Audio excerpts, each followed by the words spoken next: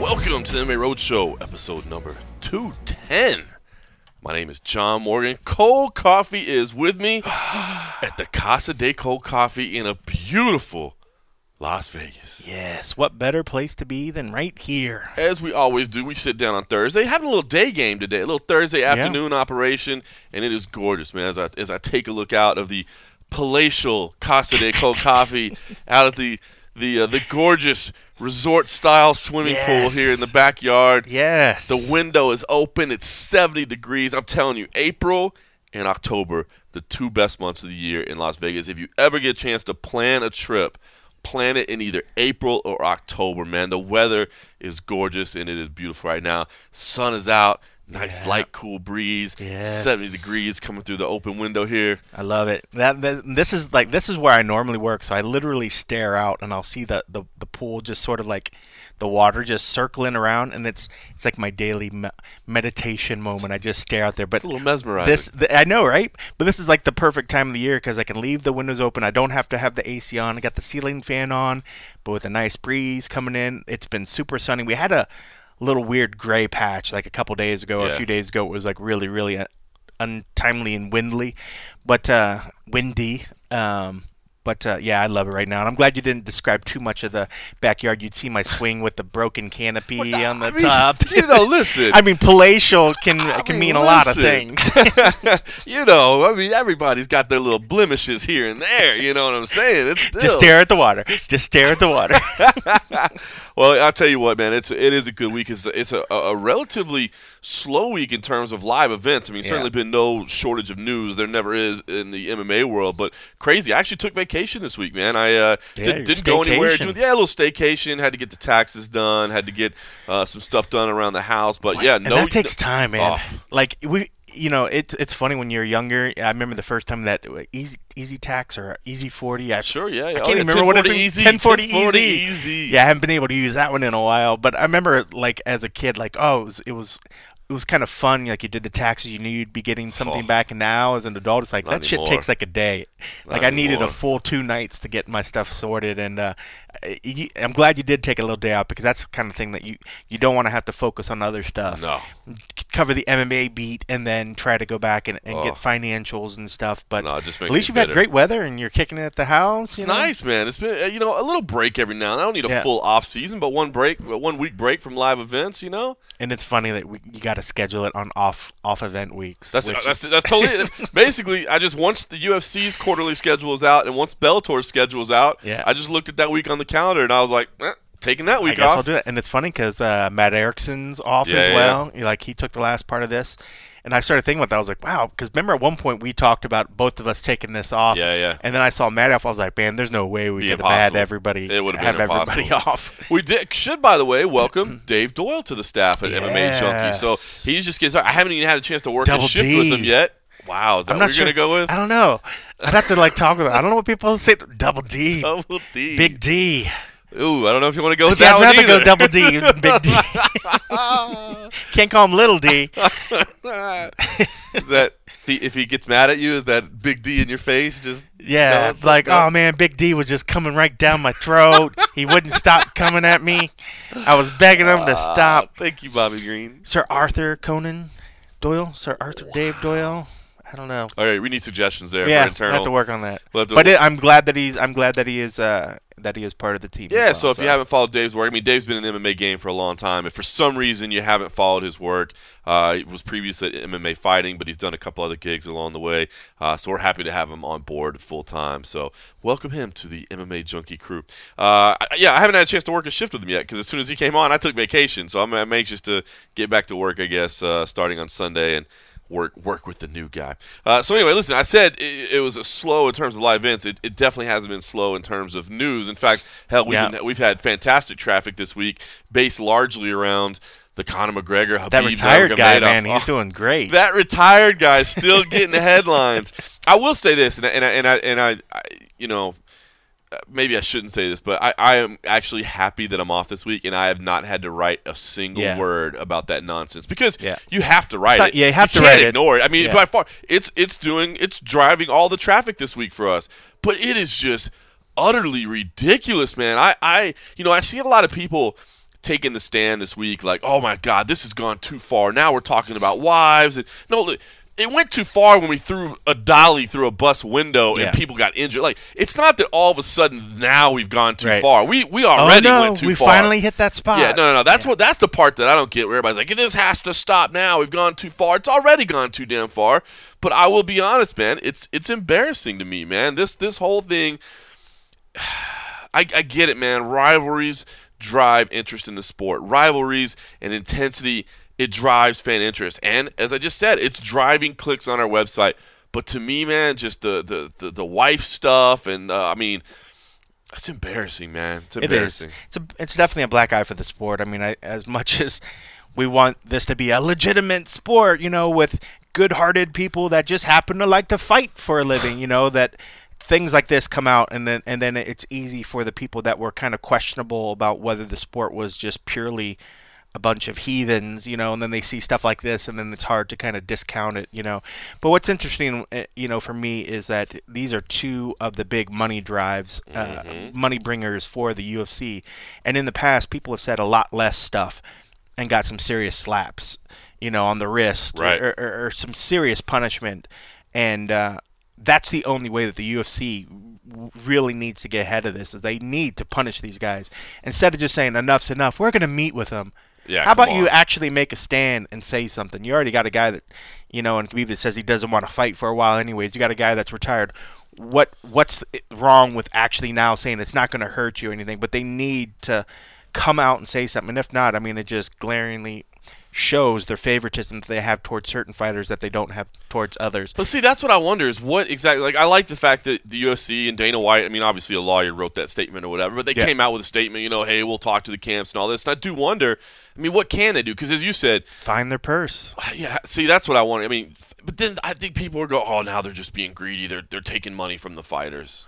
I mean, they could not give him a fight. They could let him not fight. That's kind of what I was thinking. That's what I was thinking. If you're going to let him fight, but I mean, like, look at what the NFL does. I mean, like, it's written. People say, oh well, they're not unionized. There's not set rules laid down, but there is a code of conduct that they have agreed upon as being athletes, whether they're independent contractors or whether people consider them actually employees. Right. Part of the athletic code of conduct that they have agreed to says that they can't do this sort of stuff.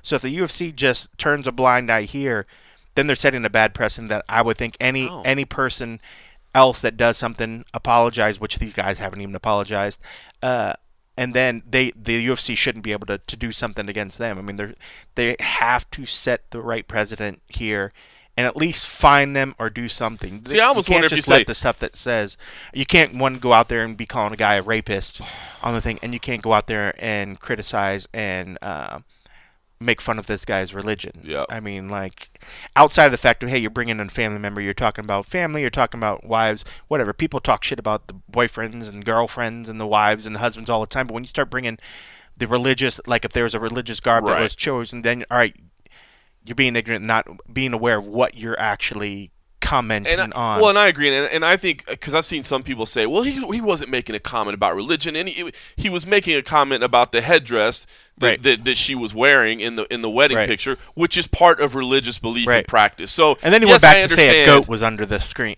Then he's like, okay, now he's commenting. Now he's just making a cheap shot on like the wife. Yeah. Like, that's an appearance thing, or that's just being a dick, whatever. But when it's about the actual thing, that's like going to who's the Sikh fighter that we have now? Arjan Bula? Yeah, and just be like, oh man, what a stupid fucking towel he's wearing on his head. Yeah, like that's exactly. It's putting an ignorant claim towards a garb that's a part of his religion. Correct. So just because he called it a towel or whatever, it's not like he was just like making a comment about the wife. He was making a comment about overall about a religious. And I do think, a lot of people got up in arms when the Nevada State Athletic Commission said, hey, we want to clean this up. This is not appropriate. And I understand why everybody got up in arms about it, but I do applaud them for at least saying something. To me, it is too far. And again, we said it's too far along. You can't just get mad now. Right. You have to have been mad all along. And I think we have been. We've said, listen, this was not right. This was not right. And this is not right. And I just don't want this to become the norm in the sport. And I'll tell you one thing. It's not just about appearances. It does have something to do with appearances and a black eye for the sport and all those things. But the other thing, too, is here's what I worry about is I do worry about safety, and I worry about this escalating to a level, and not just necessarily Khabib or Conor, but you think about fans, training partners. I mean, look, one of the reasons it got so wild in that brawl was because the number of people that got involved. Had it literally just been Khabib and Conor, we just saw that. They were in a cage. But it's all the periphery around them. And then you even start talking about fans. Remember when things popped off at 229? Now, I think people overstated a little bit much of how much clash there was between, like, Irish fans and Dagestani fans or whatever. But, yeah, now you're talking about collections of thousands of people in a building, and then security becomes – That's why I think this is so important. You may say, well, why take a moral high ground? You're right, man. Fight promotion is always going to be fight promotion. They are always going to say mean things to each other. But, yes, when you start talking about somebody's family, dude, you start talking about my kid, like, bro, I'm going to go off. You know, my wife. That's come on, man. Talk shit about me all you want. Yeah. But you start bringing my wife and kid into it, like, now we got a problem. And then religion. And it's just, race. That to me is it. Leave family out of it and leave race and religion out of it. Right. You know what I mean? There's plenty of things. Just go back to, like, even just the childhood stuff at the schoolyard. Like, I don't like your face. Right. Your breath stinks. Yeah. You got bad teeth. I'm going to bust your face. Cool. Like, hey, you don't need to bring in all the other bullshit. Yeah. Just keep it about what is really going on. And, like, I don't like the way you talk to me. I think that was shitty. Look at how great Askren has been. Look at how great Askren has been since he's come in. And it's not like he's, like, saying anything over the top, but he's getting in sick little burns, and he doesn't even use roasted. He doesn't even use bad language, so you don't even have to beep it out. You can use it everywhere. You can do fight promotion without it going to this level.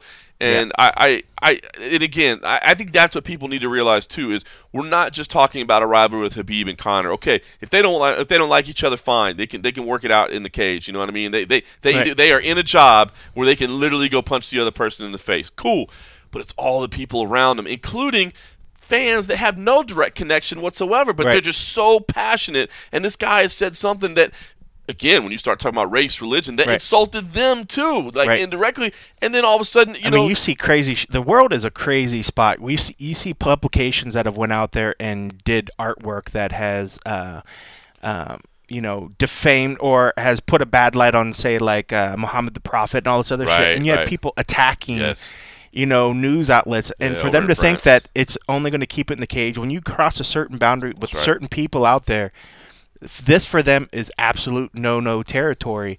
And whether or not they are a fighter or not, and if somebody is not a fighter, but this is something that you've reached a threshold to them that what you've done only needs to be treated with violence in their mind, like violence is going to come. So, like, got to be wary of, there's certain shit you just can't mess with without knowing that you could suffer the consequences of it, which I guess it's your right. If you want to go out there and you want to go there, do your thing, but you have to understand that shit's going to come to you afterwards, and it's not going to be pretty. It's outside of but that's why I say, talk about it, talk about him, what you don't like about him. I don't like the way your arm looks, motherfucker. Right. It bends all funny, like you're funny looking.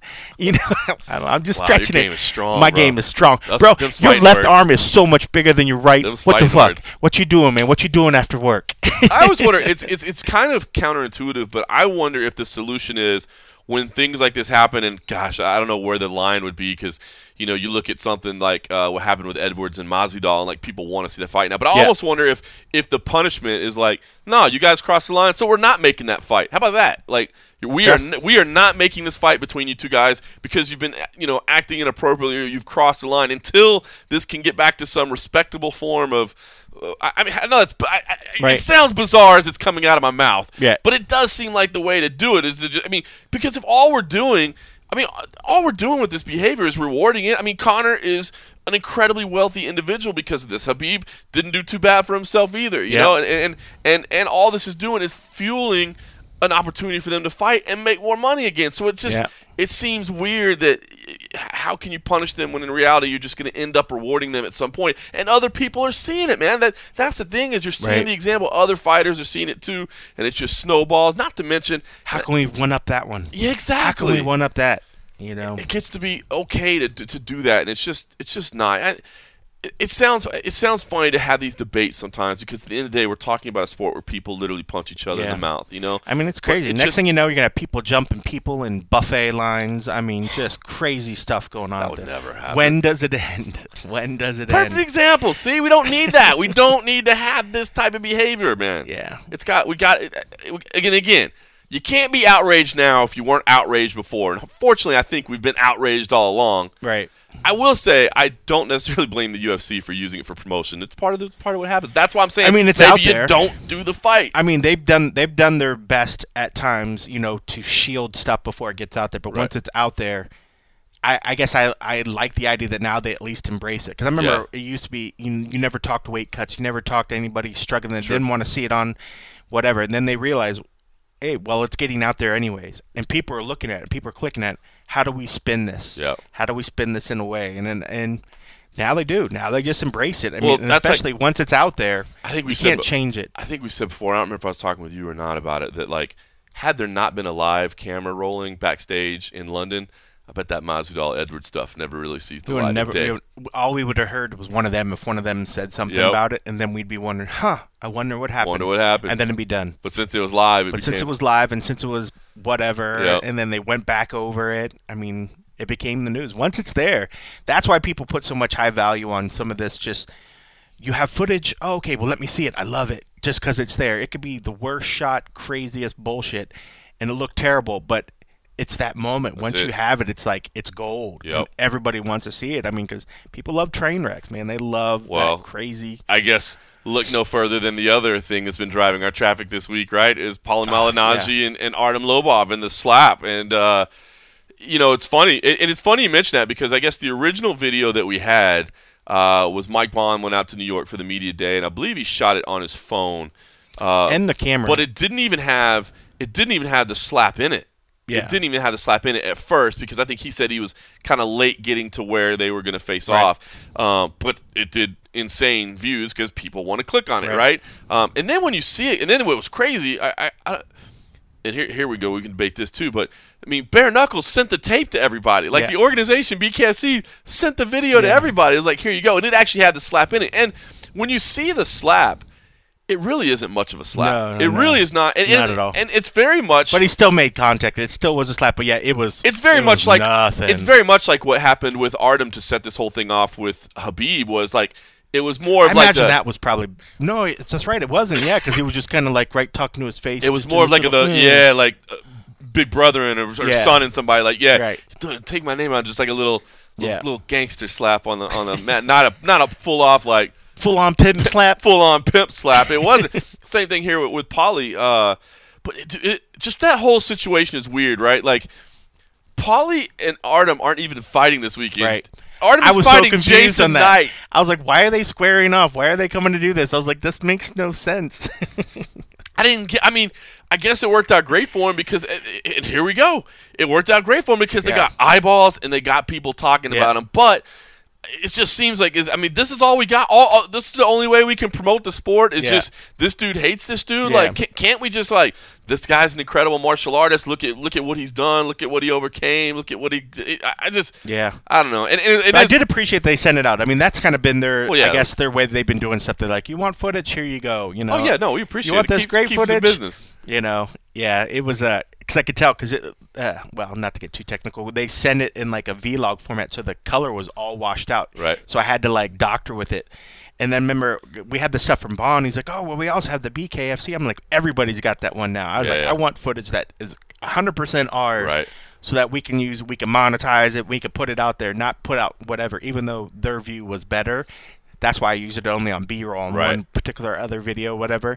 That's why the importance of just being in somewhere. You never know what you're going to get unless you're there doing it, you know. So, Yeah, that was crazy. That was crazy. What did you think about the promoter coming out and saying, like, this is the best thing that could have happened? I mean, he's like not lying. He's not lying, right? Is it bizarre, though?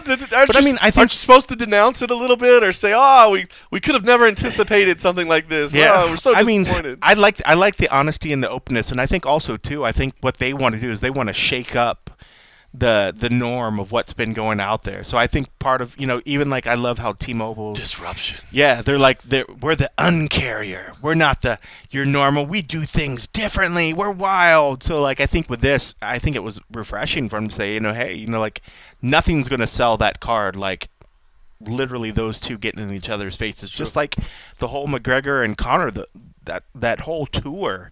If it wasn't for that tour, I'm sure people still would have bought it. But to think that maybe that it wouldn't have had the same numbers if it wasn't for that tour, putting them in each other's face leading up to it. Sure. I would welcome the idea that the numbers wouldn't have been as great if they didn't do the tour. So, I mean, like, at some point, I think you just got to embrace what it is and just agree that once people see that conflict, it's going to sell the thing. So I think for him to be like, we love it, I'm sure he wouldn't have wanted it to literally get physical, but the fact of these guys getting in each other's face, they would have probably appreciated. But since it did happen, and ultimately nobody really got hurt, right? And there was a lot of other people right around there that it could have got bad. But since it was pretty much pretty between those two, since it was between those two, I think they got in and they got out in the best of all scenarios for the most part. I saw a lot of people saying it was disrespectful to Jason Knight, and of course, obviously, we're big Jason Knight fans here on the Roadshow. I don't think it's disrespectful because the bottom line is, dude, nobody knows what the BKFC rankings are, or whatever. You know what I mean? Like, if Knight could still whip his ass, and then this fight could still happen. There you go. Knight could knock him out in the first round. Dude, he literally could go out there and throw one punch and knock him out, and you would still go, all right, so Artem and Paulie next, right? Yeah, it's not like they're like, oh, okay, the winner of this fight fights Paulie next. Right. That they're not talking about that. They see this guy, here's a name, has history with Conor's side, and then here's Paulie, who has history with Conor. It just makes sense that at some point these two would fight. That's the only thing I think they were doing. But just so mad. It is weird that it happened to happen and that Knight wasn't there to do something as well. It'd be a little bit better. No, I want to push Paulie. Yeah. I didn't like it or at either. least, maybe it wouldn't have got that heated because, there would have been something else going on that I think when Paulie and Artem got in the room, that became the story. But if there was already Artem's opponent there, that would have been a story that I think the Paulie area would have been able to kind of stay away from because they would have had a major focus of the other stuff. I think it just got to a point where they were just like, well, we got to do this face-off or we got to do whatever, but that wouldn't have probably happened, at least like this, if Jason was there. Yeah. Maybe that one would have happened, and then everybody would have been spent, and it wouldn't have the same build-up. I think it's just a lot of pent-up energy that just had to release itself. See, man, and this is weird because we're starting out this week talking about the Conor Habib thing, like it's gotten to a place that is uncomfortable. This was not uncomfortable. I mean, it's cheap clicks, right? I mean, pushing. So Paulie knows what he's doing. Artem knows what he's doing. I mean, they get it, right? It's cheap, but it's not embarrassing. I mean, is that hypocritical of me to say? I don't think it's embarrassing. I mean, I think it's just real. It's just real shit. There's real heat there, and then we just saw a moment of guys posturing up, but one of them just took it a little bit too far. Felt like he needed to defend boxing's honor, and here you are getting in my face. And I think there was probably some real disrespect in Paulie's mind as for the level of what Artem's skill is when it comes to, say, boxing or whatever. So I think in his mind, he's like, well, this guy is a joke. He's been following this guy's coattails that I don't appreciate, and then get him in the same room and then hearing some of the stuff that he feels like Artem was been talking about boxing. I think he just wanted to show something. I mean, he took it a little too far. I mean, Paulie didn't need to take it that far. Right. But also, I mean, I think it'd be a different situation if they were just out on the street and they passed. I don't think it would have went that far because I think because there's no cameras. Because there's no cameras. Yeah. And if it comes down to when it's outside and you're just picking a fight, that's going to become an MMA fight really, really quickly. Oh yeah. That's not going to be a boxing match. That's a good point. But at least in this situation, I can get a little slap off because when you look to see when they initially do the slap and they separate, you see some of the people that were the Malignaggi nut huggers that kind of swarmed up around him turned. Like when you're boys, like if boys fight boys, you know, and something happens, and say there's main instigators, you see the guys that kind of form the circle and then they turn around. So there's a couple guys that form that circle and turn around so that if there was another attack, almost like they'd be the first wave. Right. They had those people with them. That happened because there were people there was security there. If that shit happens in the street and you guys just happen to bump into, one, I guarantee you're not going to have your crew with you like that. They're not going to think like, oh, hey, I'm going to muscle up, because then shit's going to get real really, really quickly. Yep. That's why I saw where something like this can happen, because it's still a controlled environment. You know, you might get a couple shots, but somebody's going to put hands on us to separate us. You know you're going to get pulled away. That shit happens. They just meet in the MGM lobby. There's no fucking guarantee. You know, one, security's not going to get there for, and I'm going to literally get my hands on you, and something's going to happen. And it still boils down to, yes, I think Paulie's boxing can definitely piece up Artem. Sure. Artem's got good hands, but Artem's an MMA fighter. Yep. Paulie's not an MMA fighter. Paulie would get his ass whipped in a street fight between Artem. I agree. And if people think that that's not true, I think you're just fooling yourself. Yep. I mean, in a boxing match, yes, I think Paulie pieces up Artem. Of course. But if there's no rules about me grabbing hold of you and throwing you on the ground, elbows and literally choking you and trying to rip your head off, Artem's going to fucking destroy him. I would agree. You know?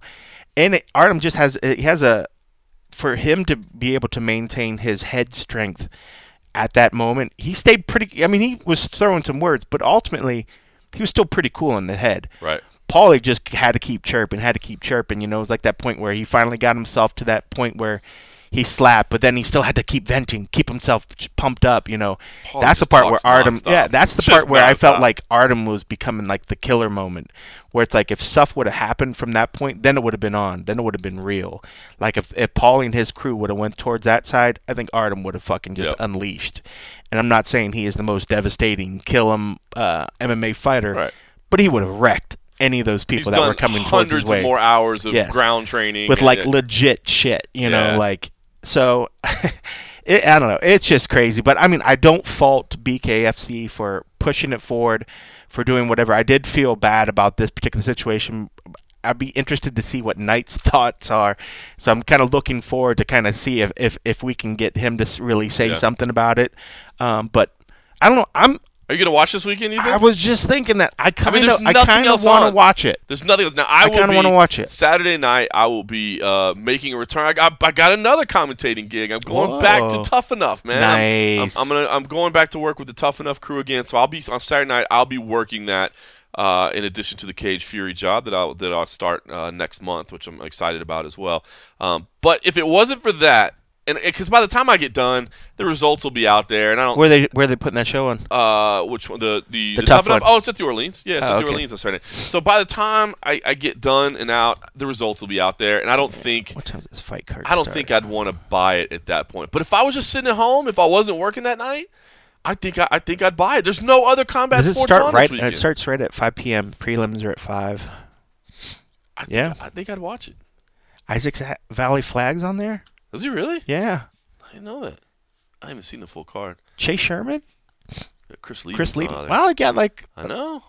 Johnny Bedford. Wow, there's a lot of MMA people. I know. And I think that's smart. I think you got to have the crossover. I think having the crossover helps. Makes me want to watch it. Yep. Even more so. I mean, I was kind of into it just because I wanted to see Lobov. But now you know there's so many names. But now that I know that there's other ones, I'm like, wow. So they can count on your 1995. Wow, that's much, huh? Is that how much it is? I don't know how much it is. I just made that up. Maybe it's more than that. I don't know if it's more than that. I was like 1995. That sounds pretty cheap, right? Yeah, that's not a. It's probably way more than that. I don't see the price. Doesn't really say. Yeah, it's probably more than 1995. I was living in a dream. But that's a nice price point, though. I would probably get on that, but I'll keep clicking on here and see if I can. I know. You know, I just know I sound like a hypocrite because I'm saying like talking about. Well, I don't think I am. Family, race, and religion should not be involved. If you want to slap somebody or push somebody, I'm okay with that. Just leave race, religion, and family out of it. That's not much to ask, right? I think there's hypocritical, right? There's plenty of other shit. People always say that we don't have our vocabulary is kind of went to shit, and I'm a perfect example of that. Right. Just do the work. Find the stuff. Make it more cerebral. There's shit you could talk about without having to go a cheap route that is really just bad. Yeah. It's just bad. Day drinking dawn. That was a good one. That was a good line. I like that. See, it's creativity. You got to come up with creativity. All right, listen. Outside of $29.99 on the old. That's not bad. It's better. Would 24 have been good, or was 19? 24 would have been better. 19, I definitely would do it. 29, man, we'll see. I always because the same thing when I did that. When I did that, you can just expense it. Expense it, bro. Then I maybe would, because it's the same thing. One of the last ones I did where we only got that one fight, the Mayweather. Yeah. Watched it and then immediately had fucking buyer's regret afterwards. I was like, oh, that fucking sucked. Yep. Like. This one maybe not so much 30, but I'm like, come on, maybe there's quite a few fights in there. There are a fight, but that was like 4 or 5 fights. Is that worth $30? That's half of a pay-per-view. Come on, man, support the sport. All right, listen. There was some MMA stuff going on this week. I didn't go because I was on vacation, and I decided, you know what, I should not go. But Marlon Moraes was in town in Las Vegas. And no disrespect to Marlon. I like Marlon a lot.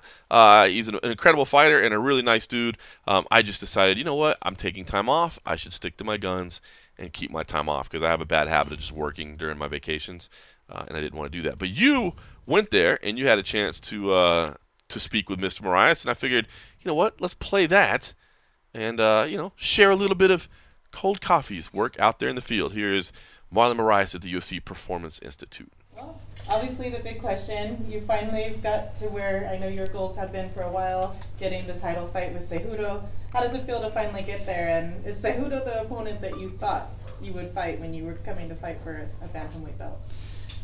First of all, I'm very happy, very excited, very determined. I'm going to get June 8th better than ever. That's the fight of my life. And I'm bringing the pain for Atlanta, Everybody know what I like to do. Cejudo knows what I like to do, and he better be ready because it's gonna be a tough one for him. Unfortunately, he hit the lottery. He's next. So I was looking to fight different guys, 135 pounders, but he stepped up. Hats off for him. But after the fight, he's gonna regret. How do you feel about that? He's fought mainly as 125, and now he comes up to fight for the belt as opposed to somebody in the division. How do you feel about that? He never fought anybody like me. I know that 100%. And he's a tough guy, He likes challenges. He want to be a hero. He wants to be one of the best ever. But between be the best ever and him, that's me, Marlon. And I don't think it's going to be an easy way for him. Is there any part of you that's disappointed that you don't get to face TJ Dillashaw? Yes, it does. He was the champion, He defended a couple times. He's one of the best in the world, I think. I don't care if he says what happened to him. Skills-wise, he's a very good fighter. His skills nobody can say nothing about. And one day we're going to meet. What brings you to Las Vegas for this camp? I came to Las Vegas to do a couple tests and take advantage of the UFC PI. That's such a huge structure they have for us. And I'm here. I'm very well treated here. They're doing the best for me. I'm very happy. I'm very happy with the UFC.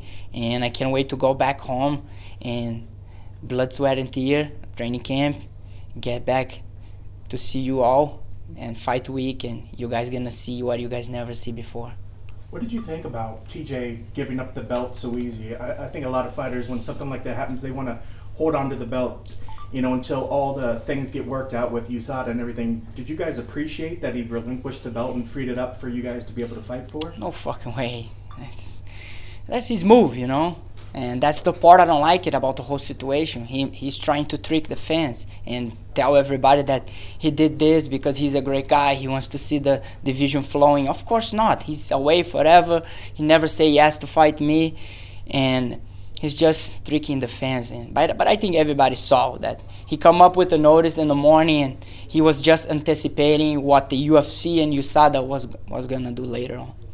And a lot of times it feels like fighters always hear things behind the scenes that we in the media never get to hear. Are fighters talking about TJ? I mean, are they thinking that something's going on that we haven't heard about? A lot of haters, A lot of people hate the guy. The guy is one of the best ever. Everybody keeps saying, oh, he cheats, he's this, he's that. The guy's good, man. You can take whatever you want. If you don't go on the cage and do what you have to do, fight, do what this guy does, like wrestle, kickboxing. He's good everywhere. So people hate the fact that he's a champion. He's a good champion. And everybody keeps saying, oh, this is just because he got caught. Oh, he cheats, that. Then cheat and win the championship, and I will see if that's easy, you know. What are your thoughts on the fact Henry said, I'm going to be the guy that's carrying the flyweight division. I'm going to put it on my shoulder. But then he still goes ahead and now is jumping up to 135. What are your thoughts on that? Bullshit. It's all, Henry had such a big ego, you know. Everybody around him knows that. He likes everything for him, and he wants to be 2-division champion. He's not fighting for 25-pounder division. He's fighting for himself. We fight to ourselves, you know. But he's just not saying. He's just trying to be the good guy, but he's not. How did the World Series of Fighting, when you look back on your experiences there, how did it prepare you for where you are now? Man, the World Series of Fighting was a gift from God to me, you know. Made me a lot of money and made me who I am now, a good fighter, well-rounded, and I got the experience. I went backstage, I seen everything I see in the UFC. I had tough fights. I was put in bad spots. I was built. I was getting built to get here to the UFC. And since I first signed with the UFC, I said I'm here to be a champion. I'm here to fight with the best, and this is what I'm doing.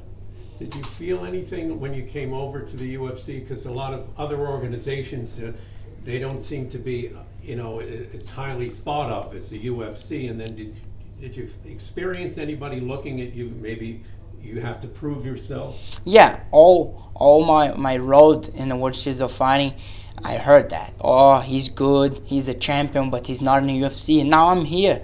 I fought every guy I fought was a top 8 fighter, and I beat all of them. You know, I knock out 3 guys. I drop all the fighters. So I'm on the level, you know, and I prove it. And it's just a matter of time that I show that the World Series of Fighting champion, now it's going to be the UFC champion. Marlon, what brought you to Vegas? Why are you here? I'm here with the Brazilian TV, and we are doing tests for UFC with the UFC PI, and I'm making sure I get the best preparation for this fight. That's the best fight of my life and the most important. So are you having part of your camp out here, or you just came for like a quick? I have training partner here, Paul. He's a very good fighter, and he's here. We spar here, we train here.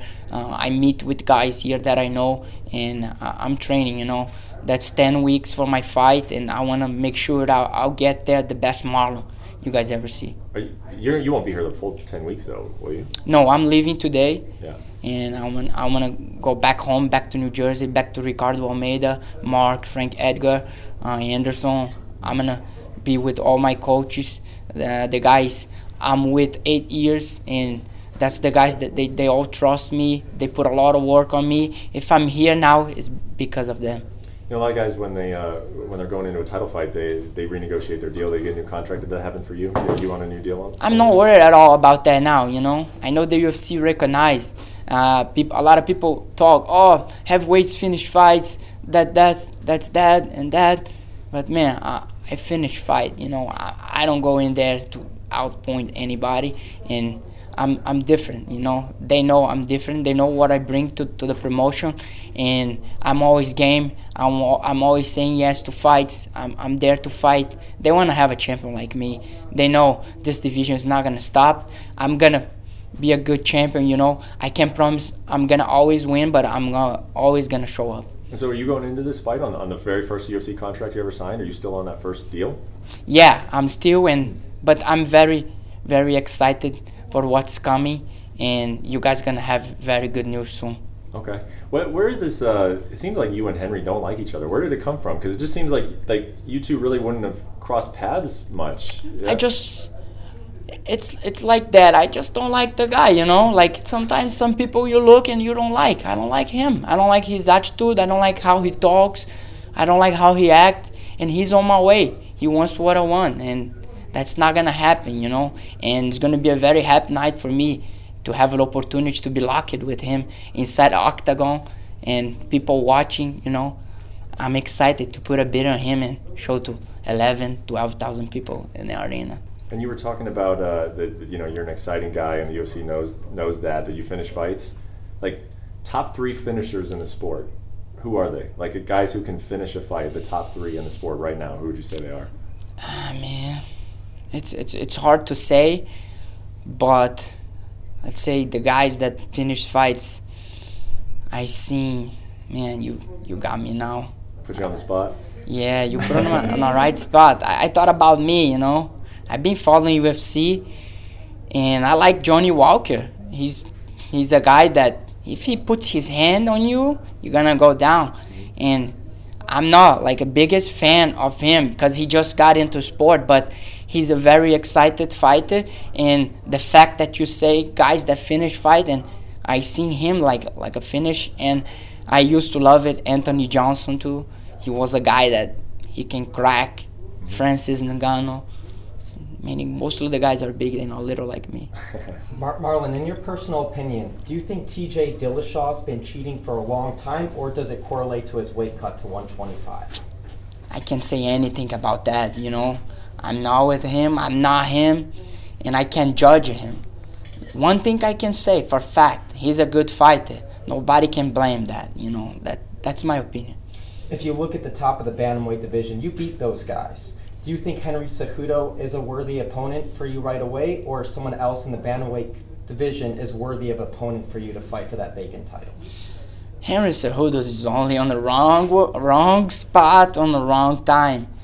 And that's many guys in the division. I think we can have a lot of challenges, you know. And I don't want to mention names now, but definitely in the top 10, that's many guys that is going to eventually be fighting for the title. That's many guys that they have the ability to get there. Headlining UFC 238 in Chicago, what's your one message for all the fight fans in Chicago getting that one pay-per-view every single year? You don't want to miss that, you know. You guys gonna go, you guys gonna watch a guy that wants to hold the other one, and the other one that's coming to take his head off, knock him out, hurt him. That's what you guys gonna watch, you know. It's gonna be fun. Look in his eyes and see the desire. Like, oh, I have to take this guy down. My striking is not good. I can't keep up with this guy. Oh my God, you know. You guys don't want to miss. That's gonna be really fun. When you look at TJ, when you see the growth in his, I'm not TJ. I'm sorry, with Henry. When you look at the growth, I think a lot of people always expect, oh, he's a great wrestler. But did his striking impress you? Not at all. Not at all. He's a wrestler. We all know that. First punch he gets him, he's gonna start thinking about takedown, first kick, and he's a good fighter. He's an excellent wrestler, but striking wise, he's not on my level. So if he thinks he wants to stand and bang, it would be a mistake on his part. Definitely, he's not ready for that. You've trained with Frankie Edgar for quite some time, and what's it like working with that kind of caliber athlete and somebody who's been in the biggest stage of his, UFC career, having won belts and all? Like, what's it like to work under somebody like that and to work with them every day? Man, I'm honest. If not for Frankie Edgar, I don't know if I was gonna be here today. You know, he's such a model for me. I always look up to him. I seen a lot of champions. And when I saw him for the first time, I said, man, I want to be a champion. This guy is a good model of a champion. And being in the gym with him is just amazing. He's one of the best fighters I ever been with. His capability to adjust to every game, every challenge, every martial art. Like, he can fight a wrestler, very good. He can beat a wrestler. He can beat the jiu-jitsu guy. He can beat the striker. He's a well-rounded MMA fighter, and since I see him, I want to be like him, and I learn a lot from him, and I want to keep learning and just be a little bit of his. What advice has he ever given you that stuck with you? He always told me I could go wherever I want. I just have to believe in myself and no hesitation. Just go. Believe yourself. You can do whatever you want and just go. Don't think, just go. Marlon, TJ went down to 25, and now Henry's coming up to 25. Do you have any aspirations to ever go down to 25 or go up to 145? Or it's kind of hard for me to go down to 35 to 25. I respect TJ. What he did was very hard, but I just cannot. And the 45 divisions, the guys are taller than me, and I think I'm a big disadvantage.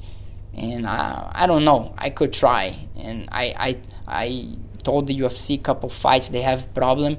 I offer myself to fight in a short notice because I'm always game, you know, but didn't work out. And I want to win the division. I want to be the best 135er, and I want to have the belt. My goal now is this. Which ones did you offer to take on short notice? The 45 fights. I took a couple. Korean Zumbi when the guy got hurt. That's the last one. Fight. Frankie got hurt, and we offer, but we didn't get to the fight. You and Henry have the same management. Is that weird at all? Not at all. No? I'm happy for Ali. You know, he's doing well in what he do, and he's weak. I always tell this to him. You equal to all your fighters. You know, and he's my friend. I've been with him a long time. Henry is with him kind of shorter time. You know.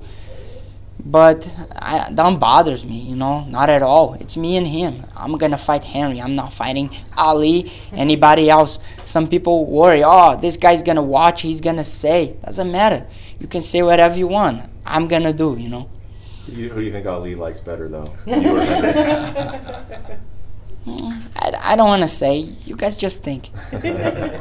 Hey, is there any disappointment whatsoever about you get to fight for a UFC championship, you get that opportunity, but you don't get to take it from somebody? It's a vacant belt. Is there any part of you that really wishes there was a champion that you were going after rather than just a vacant belt? I'm fighting world champion. He just beat the 135-pounder champion. He's an Olympic medalist.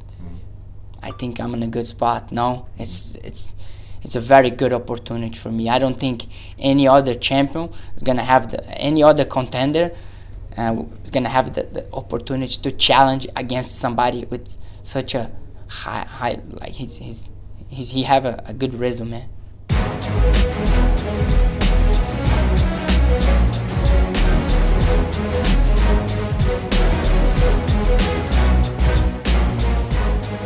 All right, welcome back to the MMA Roadshow. That was Marlon Moraes speaking with the Las Vegas media, and I gotta say, Cold Coffee, man, the dude is coming out of his shell. I like it, man. I always thought of him as a very kind of a quiet, reserved, and he's very polite. He's very nice. He's very friendly.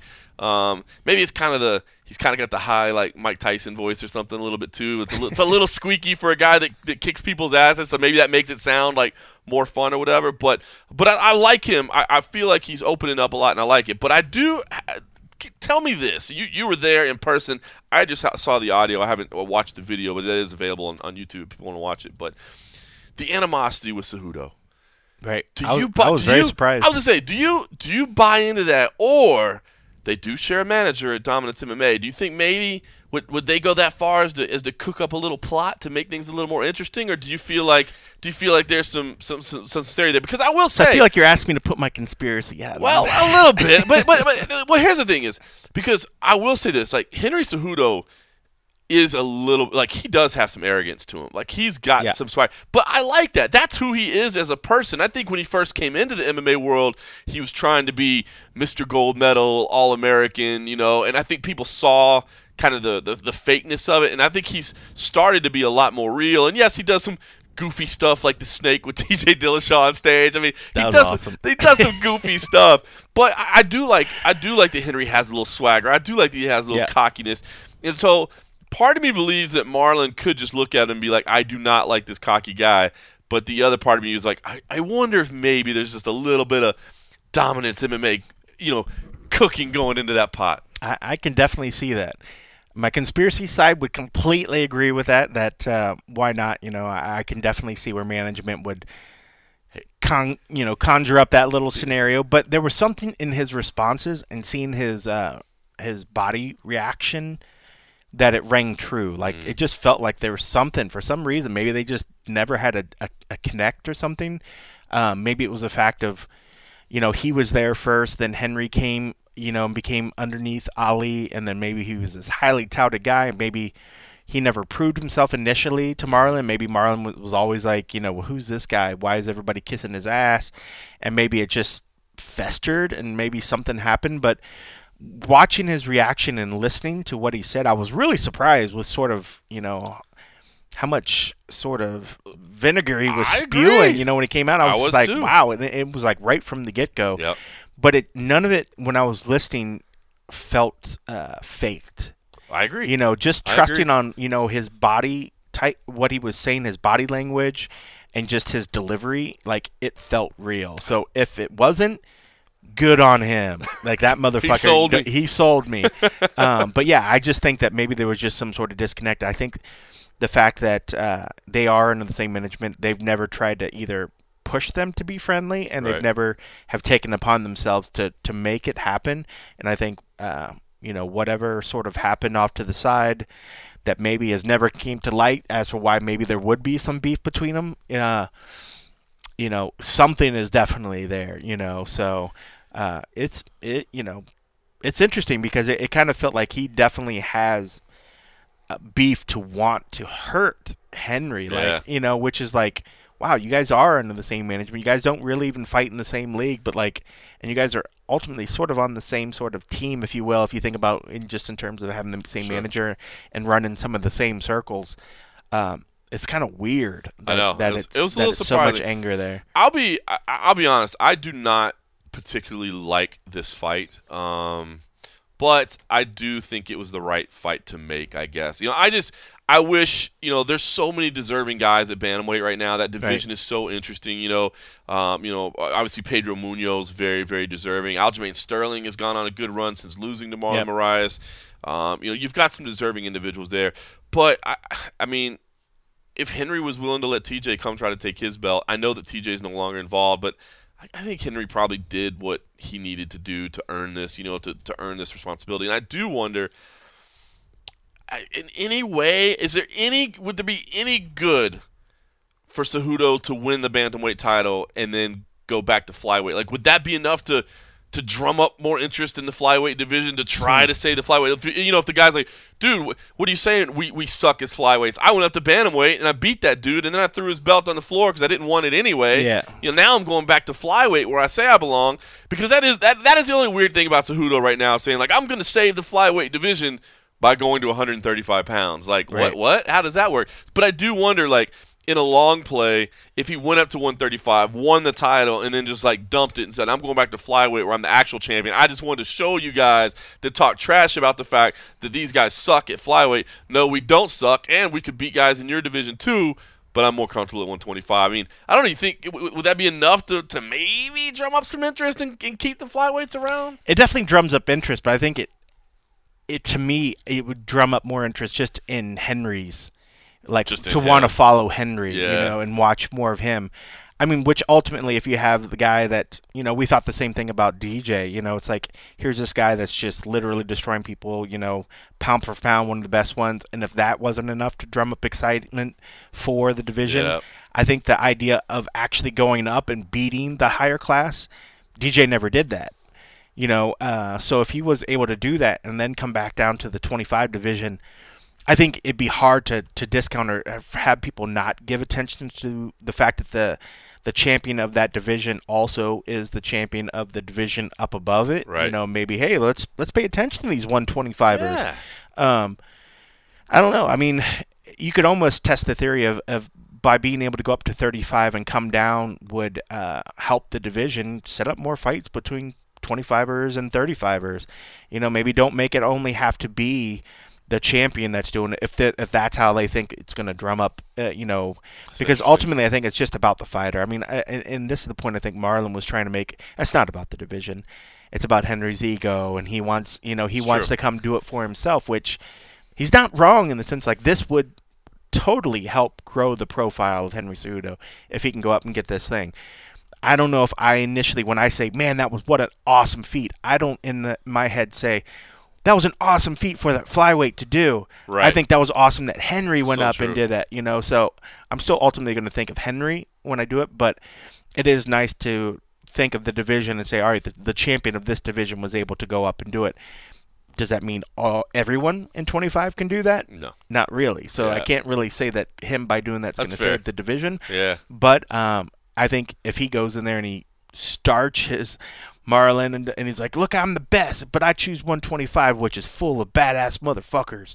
Y'all need to watch the 125ers, and start talking about and bring the spotlight back on the 25. That'd be legit. Then I think people will be like, oh, well, shit. If he's saying it, maybe there's something I don't get about this 125 that I've maybe missed. But ultimately, it's going to benefit Henry, and I think it would be amazing to see him go up. I'm still sticking with the mindset of I get it when it was supposed to be Henry and TJ.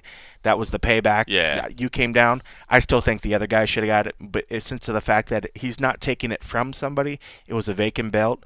Why not let the guys that were already sort of vying for that belt fight for it, and then try to take it from them. And then take it from them.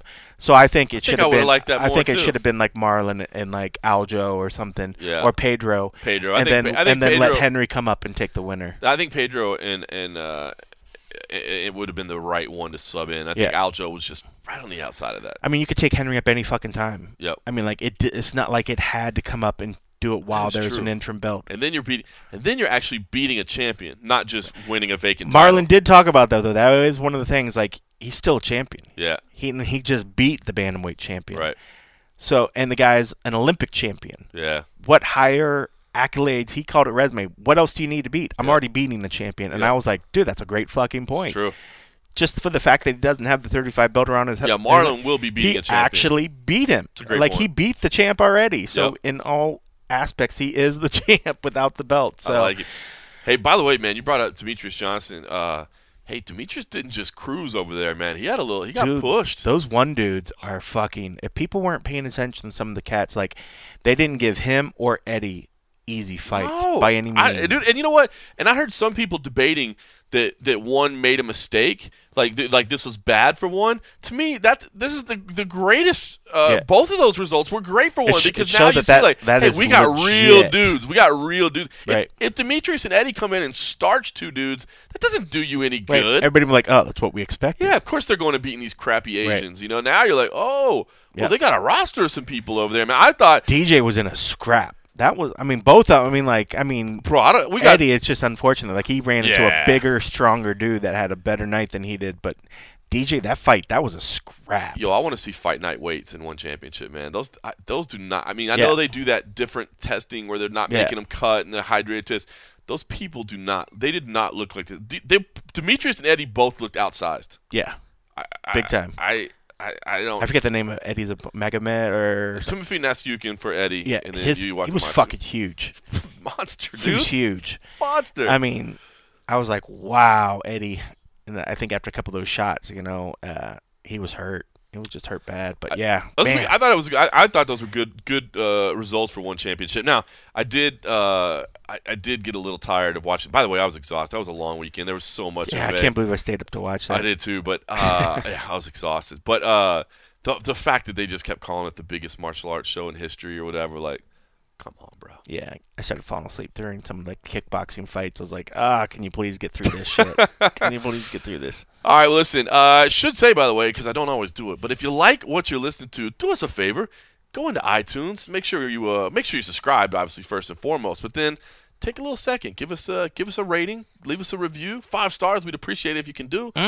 Give us some feedback, positive, negative. We'd really like the positive. It makes us feel good. No one likes negative. You know what I'm saying? But, if you feel you must be negative and offer us something. No. Okay, save your trolling for random other YouTube channels. There you go. Save your trolling. But, yeah, take a second to log in. I forget to ask to do that, but it does help our show. It helps other people find our show. So I would certainly appreciate it. All right, speaking of doing good things, I didn't advertise this because this is, UFC matchmaker Mick Maynard. I had a chance to speak with Mick Maynard, but you would say, well, I thought matchmakers can't give interviews. Well, they can't, so that's kind of the point. We couldn't talk about anything UFC related, at least not on the record. No, but listen, Mick lives down in Houston. Of course, he used to run Legacy, so we've known him for a long time. He's a good guy, and he is taking part in a charity, a fundraising event called Brewjitsu on April 20th. And if this doesn't fit right in line with the MMA Roadshow, hashtag Frosty Beverages. They're throwing the mats down at 8th Wonder Brewing in Houston. And for $20, you can come. You can take part in an open mat, get some roll in with some training partners, kind of test yourself there, and then you get 2 beers as well. Whoa. All for your $20, and it all goes to a charitable organization, the We Defy Foundation, which is an organization that works with vets. Basically, pays for them to do jiu-jitsu and helps and teaches them awesome. to do these returning vets. So anyway, I didn't put it on the advertising. I thought it'd be kind of false advertising to say, hey, by the way, Mick Maynard was a guest this week, but he is a guest. Yeah, because I had a chance to talk to him about this organization, and I figured, hey, why not play a little bit of audio from Mick Maynard, even if it's not the questions you would have loved to ask him on air. If you want to get those answered, you have to give him a few beers and run into him at the bar, and then you get those answered. Here's Mick Maynard. Well, let's talk about this event, man. Brujitsu, combining beer and jiu-jitsu, which sounds about like the perfect combination. So, how did this? It's life. Yeah, that's life right there. How did it all get born, man? How did this concept come together? Prior to joining the UFC, I ran an organization called United States Amateur Combat Association, and that was where we did all of our amateur events through. But it was a non-profit, and so basically it was put together so that it's required to do that in Texas in order to do amateur events. But it was also a good way to be able to give back to certain charities and so forth. And so we would do work for different organizations. And, of course, then I joined the UFC and had to put all of that stuff aside.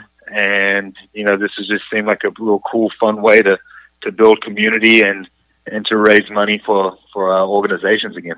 That's awesome. So what is your involvement exactly? I mean, are you helping run this organization? Are you involved with these people? What's your full involvement in it? Well, it was basically, I guess, I want to say this carefully because I think someone else had done Jiu-Jitsu once before in Minnesota, but I had no idea that was the case. I had been talking with the Eighth Wonder Brewery, which is a local brewery here in Houston, for it's been a couple of years. We've had discussed it, and then it's kind of gone away and talked about it again. But truthfully, our idea was to just get a bunch of guys together, do jiu-jitsu, and then have some beers. Not bad. Then exactly, which is also cool, and it's still what we're going to do. But I just kind of wanted to try to find different ways to get back involved in giving back, I guess you could say. And it's also nice when it can be fun for everybody. And so I kind of took that old idea that I'd had a couple years ago and kind of brainstormed with one of the guys I'm doing it with down here. It's Brian Marvin, who's president of the We Defy Foundation, and he also owns Henzo Gracie Houston down here. And we just started talking and went out there and put it together. So yeah, I'm basically going to be hoping to run this thing. That's awesome, man. So should say for it's two beers, get you $20, or excuse me, $20. I should say, get you 2 beers and you get access for the roll. It all goes to the charity, as you said, the We Defy Foundation. What is the We Defy Foundation for people that might not have heard of it? We Defy Foundation is for disabled vets, and it pays for them to do jiu-jitsu. So there's many gyms, I believe, across the country that are, I guess, We Defy Foundation members, if that's the correct way of saying it. And We Defy Foundation basically raises funds, pays for their membership, pays for them to do jiu-jitsu. And obviously, being disabled vet can cover a variety of things. I mean, it can be, anything from being lost limbs to PTSD. I mean, there's so many different variables when you use that term. Mm-hmm. And I think that it's pretty significant. I think it's been proven that something like jiu-jitsu and going out there and putting it all out on the mat, so to speak, is an incredible way of staying in the moment and getting your head right. Yeah. I know for myself, if I don't do something it's usually 4 days is my limit. If I don't do something, well, my heart's about to explode, basically, or something super strenuous. After 4 days, it starts affecting my mood horribly. And even people close to me know that about me. They even ask me, have you trained in a few days to do something? You're an asshole. So, obviously it has so many benefits. So, and, that's what this particular Jiu-Jitsu is going to be for. Very cool. Who do you think? Who do you see people? I mean, who do you think should come out? I mean, Do you like? I mean, do you see this as like jiu-jitsu head, total grapplers, or do you feel like if somebody has never been exposed to it, maybe they're just interested? I mean, what kind of person do you think should come out to this? I mean, it is for, of course, our first and foremost are reaching out to the Brazilian Jiu-Jitsu community, and it's all families. It's families, kids. The kids can't drink beer, but the kids are allowed at the brewery, and they can watch, and people can just not even participate and come and watch, and it won't cost them a dime if they want to buy a T-shirt, if they just want to donate. We're taking anything we can get, and all proceeds are going to We Defy Foundation. But of course, first and foremost, we are trying to tap the Brazilian Jiu-Jitsu community, or the MMA community in general. Jiu-Jitsu and MMA community. Brian, who once again owns and runs, Brian Marvin, who runs Renzo Gracie Houston, already has, and this is another reason why I reached, besides being under Renzo Gracie myself, I've reached out to Brian because he has the largest open mat weekly in the city. And it's a true open mat. So he invites people from, he doesn't care what gym you're from, he doesn't want to know. It doesn't matter. It's not a recruitment effort. He literally is trying to get the entire BJJ community in all of Houston to come and just roll and have a good time and go. Never have to speak. That's so awesome. There's really no sales pitch. And so it's a real honest way of trying to get people together. So it was a no-brainer to get him involved in this because I think we'll have a natural group of people that feel okay about going out because a lot of times people get a little political and sensitive about that. And so hopefully that's not the case with this particular one because it really is going to be a lot of fun. And it's going to raise money for a great cause. That's awesome. And the big question, of course, is do they get to roll with Renzo Gracie black belt Mick Maynard? Because that's really the sales pitch here, isn't it? I've got a feeling that people are going to want to kick my ass. That's what but I'm going to take it. I'm going to take it for the team, and I'm going to come on with it. It's okay. Maybe I don't know about after the beers. Maybe I do need to have a couple of beers first. I got to figure that part of it out. But absolutely, I'm looking forward to getting a couple hours of training in, and then, Eighth Wonder Brewery has some other things going on afterwards. Might stay and hang out a little bit longer. And our goal here, John, is not to only do one-off. I think our goal is to build this into something at the beginning because we're obviously in the learning phase. So we'd like to be able to do this probably once a quarter here in the Houston area. Yeah. I've already reached out to Safe at Fortis about the possibility of teaming up with him because he's part of the We Defy. His gym is part of the We Defy Foundation as well, a member or affiliate, however word they use. But I reached out with him about doing it in Dallas. I've even spoken to Lene with PR about the possibility of him going to Vegas. So you never know how big this could get. And as far as the charities that we want to work with, it really isn't limited to We Defy. This one is with We Defy. But I've got, I guess, passion for lots of different, honestly, at-risk youth is something that what we did when we were running the amateur shows, which we were very passionate about. So we were trying to put together scholarships for at-risk youth. So I'm open to all sorts of, let's just go out and do some good shit and help people. That's awesome. I wouldn't even mind, honestly. One of the things I think would be cool would be even teaming up with Brian Ortega in California, maybe. Ooh. And because he has his foundation, and that's something that speaks for him. And why not? Let's go out there. Let's put together, to help the entire MMA and jiu-jitsu community would be involved. And obviously, I'm sure Brian wouldn't say no to some contributions.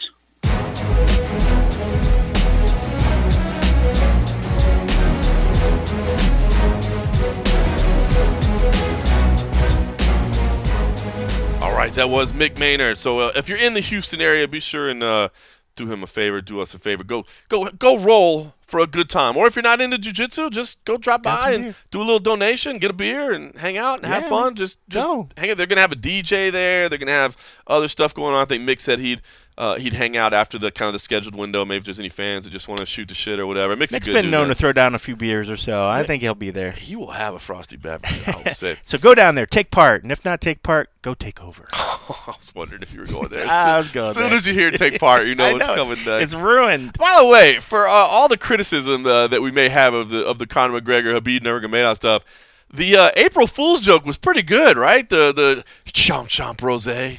Oh yeah, that was pretty good, man. They put some production into that, man, and I think he had some people going for a little bit. That he was releasing a rosé, and then the full commercial, and it just like cuts to him. And he's like, "Shut up!" He's like, "We make awesome. Whiskey." I thought that was pretty phenomenal. Yeah, that's good shit. All right, so I want to share a little bit of news that the news got out there. Macy Barber, it came out that she's going to be out for I think 8 to 12 weeks as her hand recovers. I had a chance to speak with her. We played it on the last episode. I think you jinxed her. Well, the thing is, so I think it's okay to share this now, but she was like, "Hey, so here's the thing.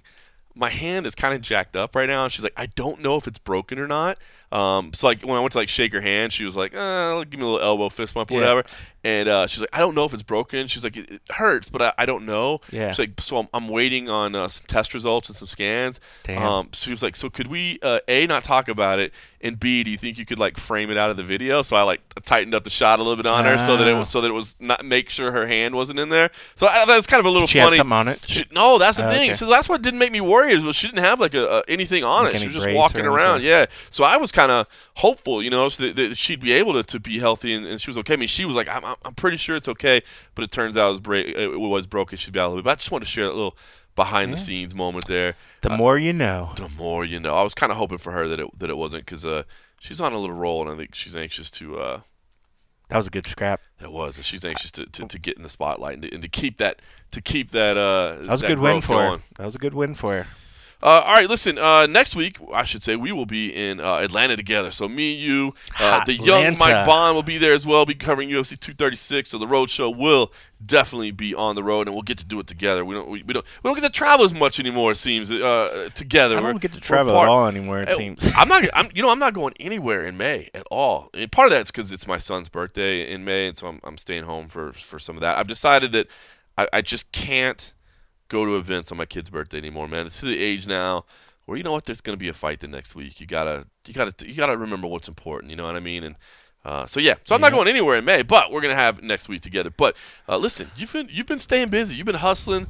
We've been rolling by the Performance Institute, and you, my friend, had a chance to do a sit-down interview with sit-down expose UFC title challenger Jessica Ai, celebrating your shared Ohio roots, I'm sure. But listen, we did nothing but just talk Browns and like fist bump the whole time.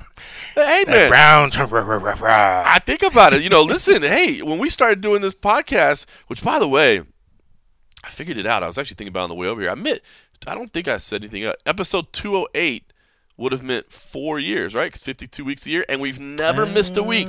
So 208 would have been 4 consecutive years of podcasts. So this is 4 years and 2 weeks of every single Thursday. But when I think about it, when we first started, I'll just throw it out there. I think you were nervous to even talk, and now you went from being I still don't like talking from a videographer to now you did the whole interview yourself. I mean, I saw you had research and notes, and you were and you handled the whole thing. Yeah. She was certainly definitely easy to talk to, and what helped and what was different about that one was like we did, instead of doing the interview first and then just go do B-roll or whatever, right, actually got her to do B-roll, and I actually shot all that as well. So that was like a whole another like hour and a half of like video and like chatting the whole way through. So by the time it got to the interview, we had did the other shoot, went to lunch down in the PI or the UFC headquarters cafe. What'd you get? Salad.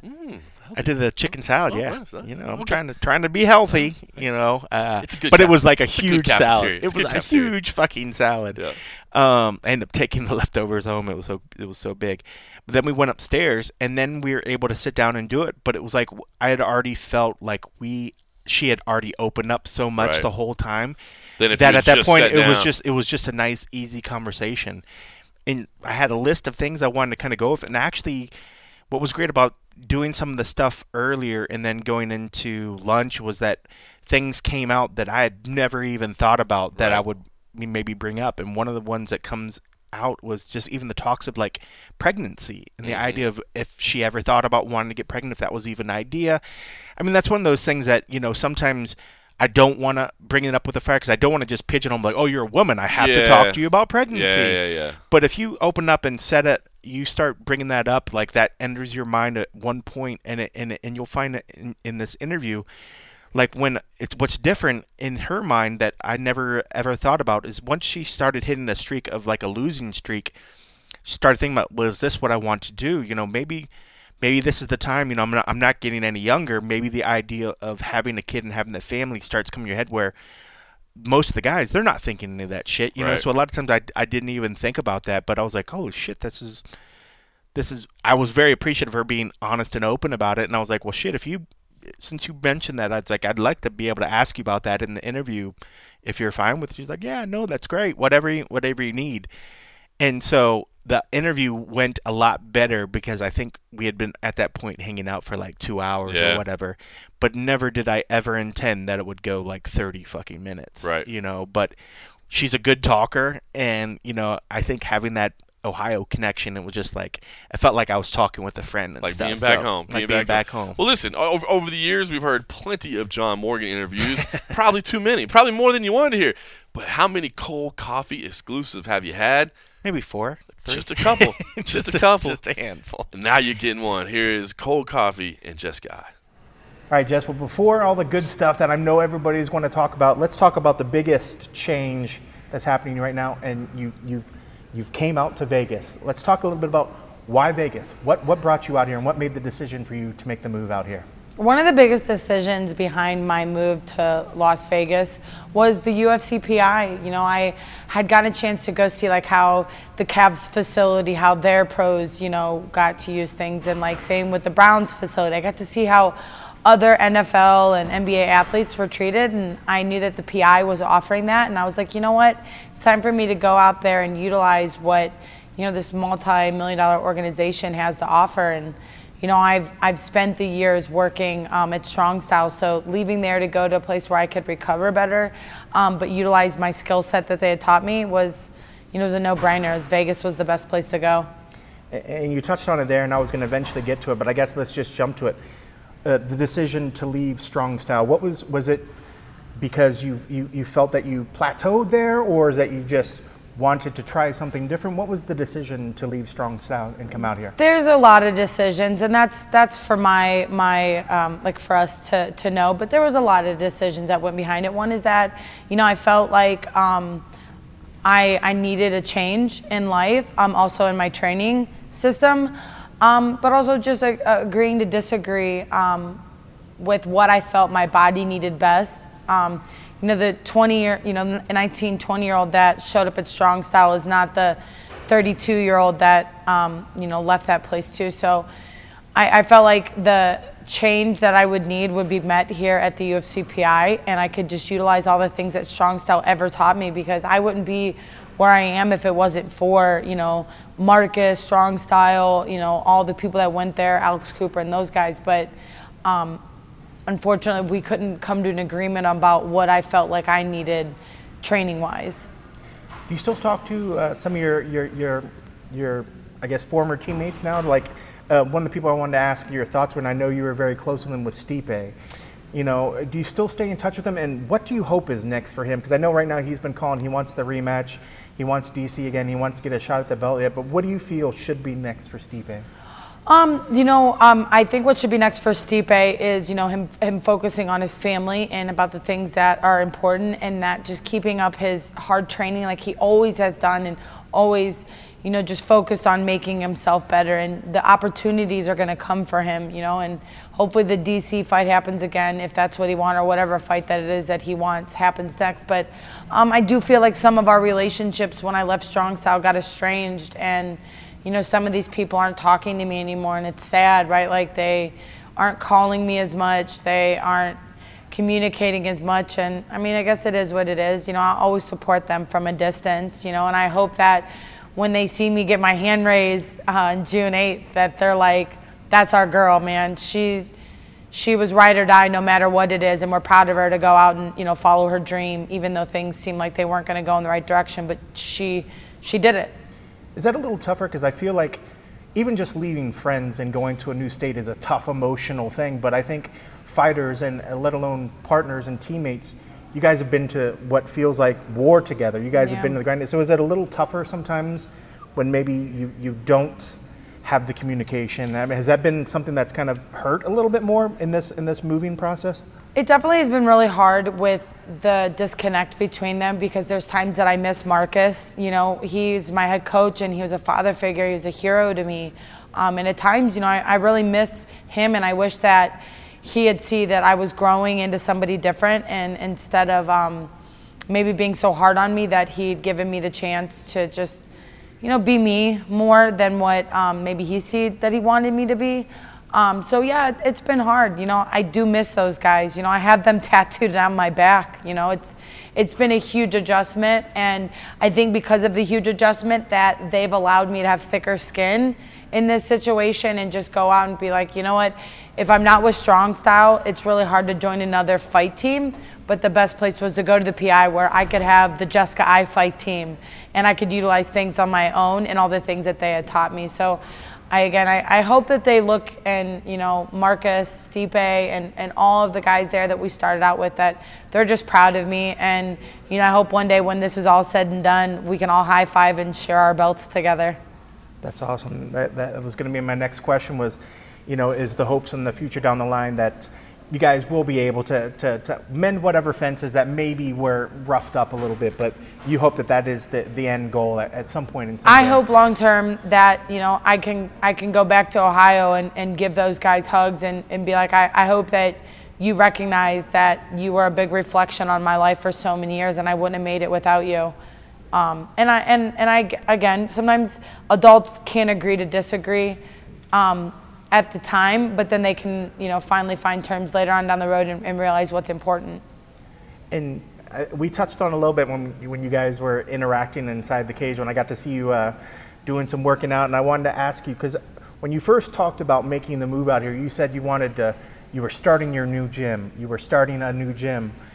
But being here at the PI is not a traditional gym, but for you, starting this new gym was bringing your brother, bringing your jiu-jitsu coach, but bringing these people with you and starting something new together. Yeah, I feel like I'm starting this new team, and I'm allowing people to find confidence in themselves, but by them finding confidence in themselves, I find confidence in myself, right? Because they're believing in me. And again, it's scary, right? Moving across from East Coast to West Coast, or Midwest to West Coast, like, it's a lot. Like, there's a lot of uncertainty. And I was really awesome that I was able to convince, you know, and it didn't take too much convincing, but was able to get them to see the light at the end of the tunnel for them, but also, you know, what we both could bring to the table with each other.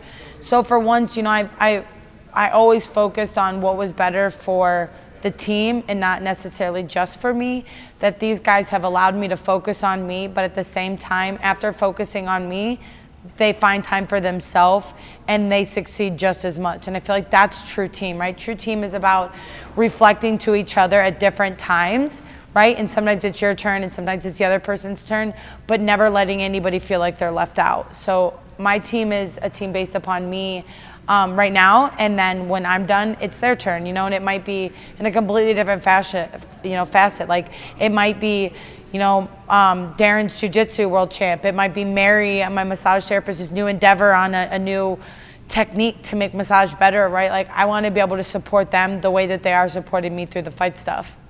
And what's great, and, you know, a lot of times people say, oh, my fight team's a family, but for you, and especially with your brother, that is legit family. So what's it like to go on this journey and be able to share this journey with your brother alongside of you? You know, me and Casey, to share this journey with my brother Casey is, you know, we've been through the ringer. We've even had our bad moments as brothers and sisters, and we're times that we didn't talk to each other and we're mad at each other. And, you know, ultimately when our father passed away, it was like, you know, like, let's not do this. Like, let's not constantly find reasons to not talk for long terms. Like, let's be cerebral about our thinking, and let's try to talk through our differences. Let's agree to disagree, but still always know what the end result is that we love each other and we're family and we got to be there for me. And someone texted me last night and said, I remember the first time I watched you fight when you left the cage, you jumped into your dad's arms. I can't wait to watch you win this world title and jump into your brother's arms. And I turned over and said that to him, and we just both had like this blushing moment. We're like, holy crap, like we really are going to be world champs, and I'm going to do the same thing for you. And then I hope one day I can be there in the cage, you know, for him, and he can jump into my arms and I can congratulate him. You know, it's like the passing of the torch in such a great family way. Like, we're breaking the cycle. And one of the things we touched upon earlier was being here at the PI, outside of your own fight team, you have access to a lot of fighters that come into this gym. But you had an interesting take on the prospects of whether you would work with another athlete or not. And can you talk a little bit about what you would, your thoughts on maybe having access and training with some of these other fighters that would be here at the PI? Yeah, you know, it's very challenging for me to train with other females that I know I'm gonna fight. Once we fight, all bets are off. We could totally be friends. But that's just how I'm able to, I don't know, almost find a way to prioritize the true objection, and that is to get, you know, the win. And I can't be your friend if I want to beat you up, right? Like, we can totally be friends afterwards. So I've been very fortunate that, you know, we're in the mecca of fighting, and Jessie Jess does a lot of her training here, and she's moved up to bantamweight. We fought, we had a great fight, and I feel like a lot of stuff was going on in my life going into that fight. I had left strong style before the Singapore fight, and nobody knew about that. And it was a really big thing going into that fight. So I feel like now me and Jessie are becoming cool. And I feel like we've both been through some very similar things that I feel like we're both going to resonate really well with each other's training partners. And I'm really excited just for our first training day. Like, we've been talking a lot and going back and forth, and I know she's got a fight coming up and I have my fight coming up. Like, we've both been like texting each other like, teamwork makes the dream work, baby. Like, let's go, Team Jess all the way. So I'm excited for that opportunity to work with another high-level female, because I've gotten to work with some other really good girls, but never another high-level UFC female where I was like, all right, girl, we got this. Like, we're both on the same level. Like, let's just reflect and make each other better. That's awesome. Was there any sort of, what was the UFC's take? Did you reach out to them before you made the move? Did they assist in any way? And how have they been to the whole process when they knew that you were making the move out to Vegas? The UFC PI has been incredible. They have exceeded all expectations that I could ever even think. I mean, they have been so kind to me, and they've been kind to every fighter, right? Like, so it's not just me, right? Like, they're here for us as fighters, and like, I think that a lot of people haven't utilized it or seen how great it is, and I hope that I can teach every one of you that the PI is the place to go for fighters who maybe don't have a fight family anymore. They're looking to create their own, that these people are really here just for the better of us. And I'm really glad that I made the decision to come here and not necessarily go to, you know, just a team because it was a team, but I came to the PI because they're here for us. So they've been super helpful. And again, I didn't reach out to them. Like, I think they all kind of had heard through the grapevine that, like, I think I is moving to Vegas. Like, she keeps saying things on social media, like, we're not really sure, something's going on, but I think I's coming. And then, like, I told my manager, I was like, hey, will you message the PI and Duncan and let him know, like, the evil's coming. Like, Jessica I's coming. She's coming to do all of her work out of the PI. And since I've been here, it's felt incredible. It really felt like home. Like, leaving strong style was scary, you know, and I felt like I was never going to feel like I was accepted anywhere. But I actually came here and I felt more accepted than even I did at strong style. So it was like I, you know, made a place for myself, and it feels incredible. Speaking of other decisions that have worked out in your favor, the decision to make the jump to flyweight has been very, very successful for you. You went on a 3-winning streak. Talk a little bit about the benefits of being at flyweight, and what was the immediate things that you noticed, maybe of how your body felt, how you performed, and the reasons why you wanted to go to flyweight? You know, it's like, I feel like my move to flyweight has been something, you know, I have wanted since the day I came to the UFC. I can tell you numerous times I've texted Dana or Sean, I said, please just let me fight at flyweight. That's where you found me. You guys, I never fought at bantamweight, never, not at once until I came to the UFC. And I felt like I was always the kind of girl, like, we always would joke, I'm like, hey, let's try strawweight. Let's try it. And my guys are like, no, we are not doing it. Like Marcus and everybody's trying to say, I was like, we're not going to strawweight with you, just so you know. But we knew that 25 was like where I shined at, you know, and it's so unfair that in other sports, you know what I mean? Like it's not fair to make a sprinter a long distance runner. It's not fair to make a long distance runner a sprinter just because it didn't, you know, make sense at the, you know, for them, like, because there was only one, you only had the 1 mile, right? Or you had a 100-meter dash. Well, we realized there was all this in between stuff. So I think that that's what the UFC realized, that there are all women of all shapes and sizes, just like there are of men. So when, you know, we took those losses at bantamweight, it was just like more signifying, like, I know I'm in these fights, I know I'm competing competitively, but the difference is the weight class. And, you know, that was the difference for me. I was always just a little bit smaller than the bantamweights.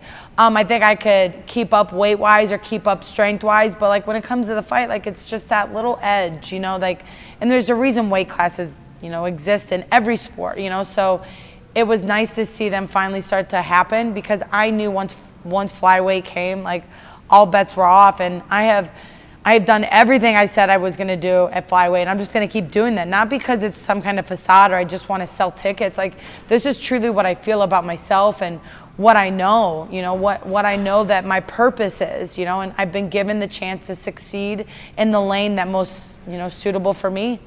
And speaking of that success, what do you think, I guess if you could point it to, what's been the secret to it? Is it the weight change? Is it that you've been fighting at a bigger division recently, now you're coming down, you know, and you're now maybe the bigger fighter now in this division? I mean, what would you point as to being the secret to the success? The secret to the success right now, I'm still trying to figure out, right? Like, because it always changes, right? Each fight camp, it kind of changes a little bit. I think that the biggest thing that has happened of it all is my sense of self-confidence in myself. Whereas like before I was like, all right, you know, like, God, these girls will probably edge me a little bit, but like, the way that I feel like the edge of me, like when I cut that last bit of weight, like it's not fun. It's not easy, right? Like it makes me hungry. Whereas before at bantamweight, it was kind of like, all right, we can make the weight. Like it's not too hard, right? And I got lazy with myself. Whereas at flyweight, like the hunger in me is, you know, is more like everything has to be calculated. Every meal is calculated.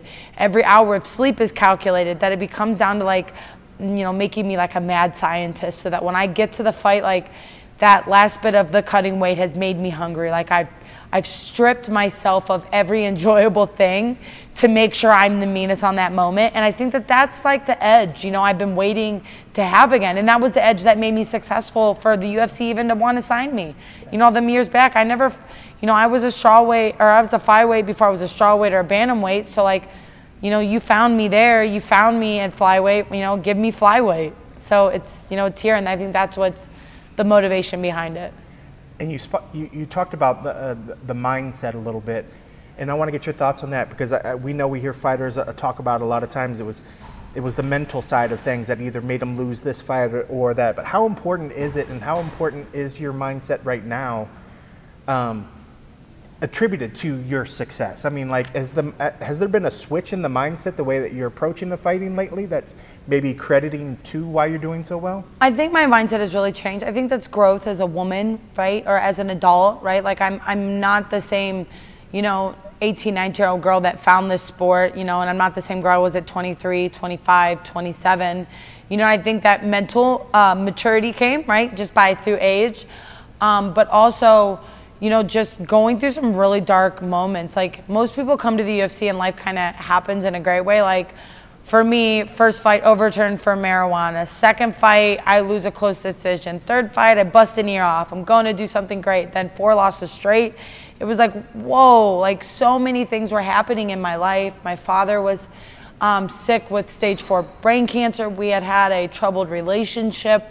I'd been in a troubled you know, relationship with a man, and I feel like all of those things, like I was just like, oh, it's whatever, it's just gonna make me tougher in the fight. But really, when it came to fight day, I was exhausted.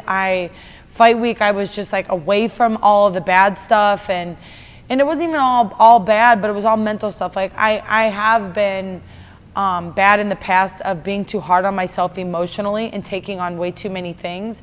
And I think that that's like, you know, one of the biggest things about me coming out to Vegas has been a little bit more like just focus on me. And it's just by nature I want to help and give so much that now I'm away from all of that stuff.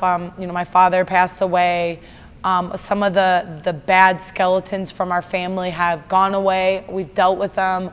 I'm not in a bad relationship with a man anymore. And you know, I'm now forced to leave. You know, I wasn't forced, but I left the team that I had been with all those years and forced into a new setting that now it's like I'm finding a much more mature Jessica, and I'm finding just a better relationship with myself, if that makes sense. Like I'm now making a better connection with me, and emotionally, mentally, and physically, that like it's hard to take me out of my element, because I know that that usually ends up in me feeling bad about myself, losing a fight or whatever it is. So just found better connection with myself and let a lot of the past be the past, let the future be its, you know, its exciting self.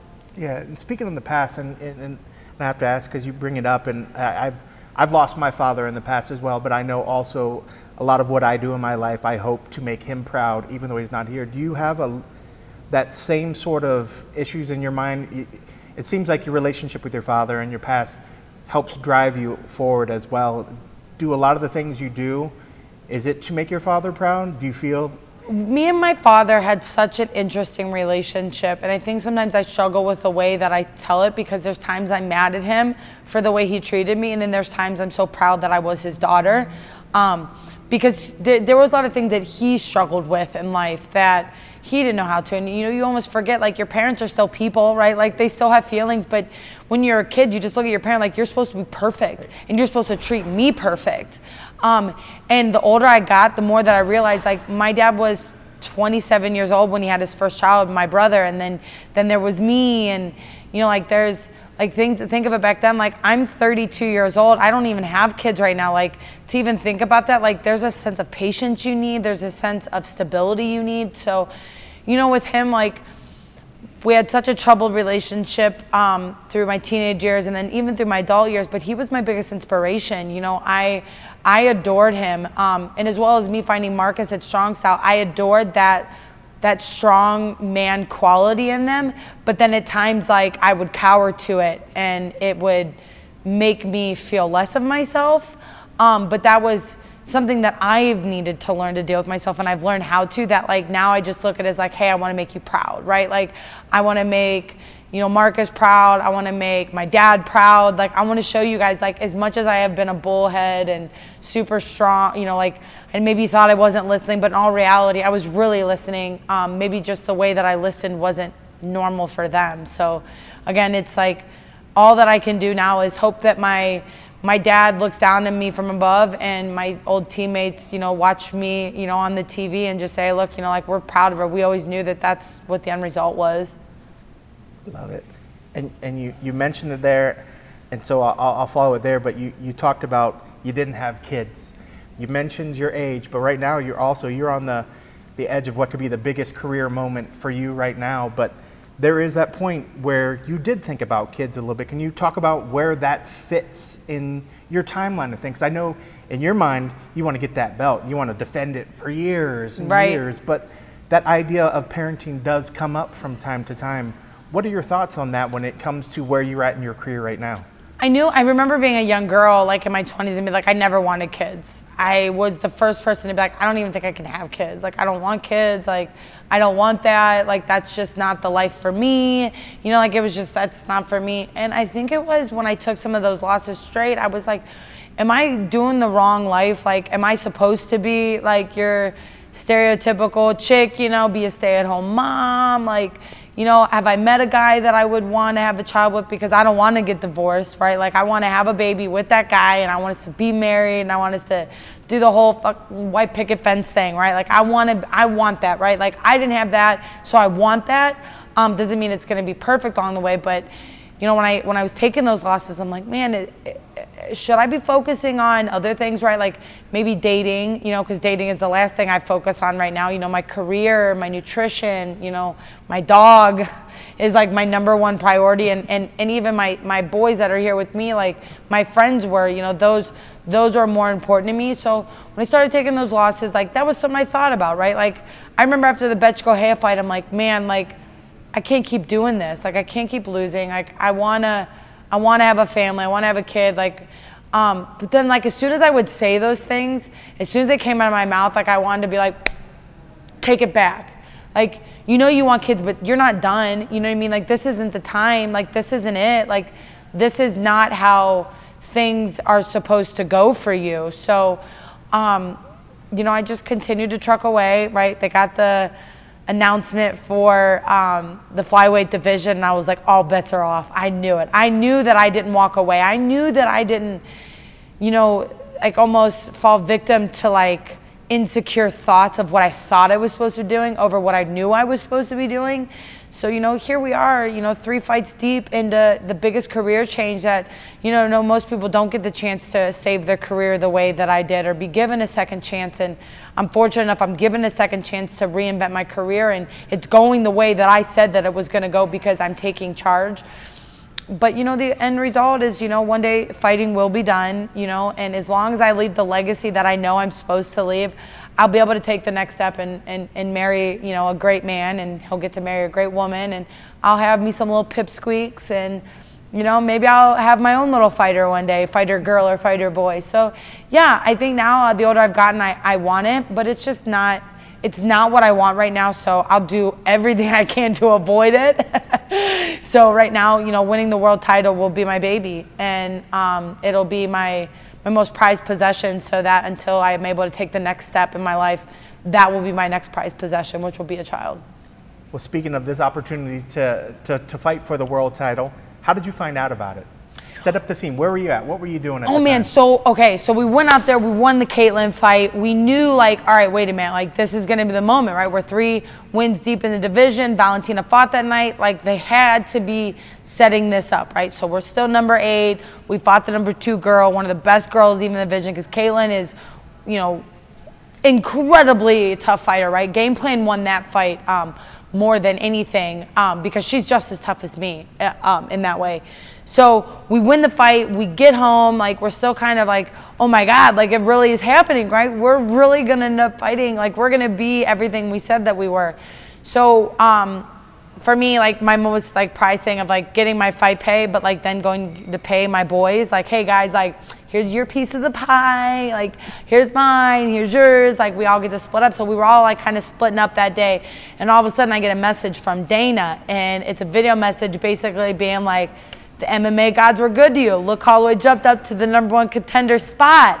And I'm like, oh my God, guys, like, do you know what this means? Like, this means like we're the #1 contender. This means that we're going to get a title shot. Like, there's no way they can look past me at this point. Well, Dana's like, hey, you know, I'm like, I'm ready when you are. I'm out for another 4 weeks. I knocked my teeth loose. One of the things I keep saying about all my interviews, like, I don't know what keeps happening in the fight, but I just constantly keep biting through my own lip. I think it's like trying to hit them as hard as I can. So I'm like biting down my mouthpiece, but in reality, I'm like biting my lip off. So I had actually bit through my lip and had like 7 stitches, but also knocked my teeth loose from biting down so hard. So I was out for 4 weeks post-fight, and they were like, listen, no contact. Your teeth are loose. Like, unless you want severe infection or actually have no teeth, no contact. That means nothing. Don't let those teeth jitter. Like, it was even to the point where like I couldn't eat like afterwards, which is like me. I'm like, dang it, I can't eat all the fun foods, right? Like, I didn't get to eat anything bad for the first week, and if I did, I was like shoving it into like the side of my cheek to like get it back there. So we had actually been offered the fight to fight in February against Valentina, and I was like, I can't take the fight. Like, I can't fight the fight right now. I need a couple more weeks. My mouth is not healed. Like, I mean, what do we do? Say yes to the fight and then get halfway through the camp and then might get a mouth infection? And look, you know, I think people think that like I'm just trying to get out of it, but I've lost a lot of teeth over the past couple of years, and I know other fighters can say the same thing. Like, we're getting punched in the mouth. Our teeth are getting cracked. Infections are getting in there. And right, like, I can't fight if I have a tooth infection. I can't do anything if I have loose teeth. Like, I literally think I put out a post one day and I was like, you want to see I'm missing 4 already. You know what I mean? Like, ideally I'd like to get some nice teeth in there. Like, I've been avoiding it on purpose. So we got offered it for the February time, and I'm like, oh man, like I going to miss this chance? Like, I went back and forth with Mick, and Mick was like, you know, we'll look for somebody else. And I'm like, please don't. Like, please, like, I'm not trying to miss this opportunity, right? Like, I want to do this. You guys know I'm working with your medical team, and they're the ones who said I'm off for 4 weeks, right? Like, I'm medically suspended. Like, please don't overlook me, right? Like, I'll be ready as soon as, like, I'm still working out, right? Like, I'm still doing some stuff, but I can't get hit. And how can you ask me to take a fight when I can't even do the #1 skill that it is to make the job done? So they pushed it back, and it got pushed back to getting bloody in the Midwest, which I am pumped about, right? Like, and Valentina should be excited too, right? Like, I hope that she takes, you know, this opportunity, you know, like, I'm not a pushover. Just because I lost before and everybody wants to identify me with previous fights that I'd had, like, I hope she takes this extra time and really works on being a better her and being just as ready for me as I'm going to be ready for her. Because this is a real chance at two tough chicks really fighting each other. You know, like, this is the cream of the crop right now. And, you know, if she doesn't take this extra time to make herself better, she'll be surprise fight night, because I'm taking all this extra time to make sure I am the best me. But also to make sure that I'm healthy enough to make it through the whole camp. You know, because had I taken the fight before, she would have been in another position where she had been with Nico and the other girls to when we get up to the fight and then I have to pull out because there was an injury that was forcing me to take the fight. You know, I'll make the weight. My teeth are ready. You know what I mean? My body's ready. My mind's ready. So, you know, this is where we get a true chance to lead up to some really awesome stuff. You know, not just to take the fight because, you know, other people feel that it's supposed to be that way. You know, like, we're fighters. We got to make sure our body's right first before we go in there and fight. And this is sort of a two-part question that goes off of that. That jump from, you said #8 up to #1, did you think you would maybe have to take another fight? When you saw that number for your name, in your mind, did you think that more than likely that you were probably going to have to take another fight to get that spot? Yeah, I knew that when I had jumped up all of those spots, I knew that I had signified myself. I knew that I had to take the Caitlin fight, because I originally asked for the title fight back after we came home from Singapore. And Dana was like, nah, I need you to do a little bit more. And I said, fine, I'll do another one. Okay, that's fine. If that's what you want, I'll do that. But I'm going to win it. So when I win it then, am I going to get what I want? So I knew going into that, especially the way that the UFC does stuff, like, we were both on the same card, right? Like, I just knew what was ultimately coming. I just had to make sure I went and put, you know, the dot on the I and get the win in that way. That I felt like that was it. I felt like that was it. Gotcha. And I know I said it was going to be two-part, but I never got to the second part. But the second part would have been, so did you watch that fight between her and Joanna? And what did you think about that fight? And were there things that you were able to glean from that performance that you could use in your fight?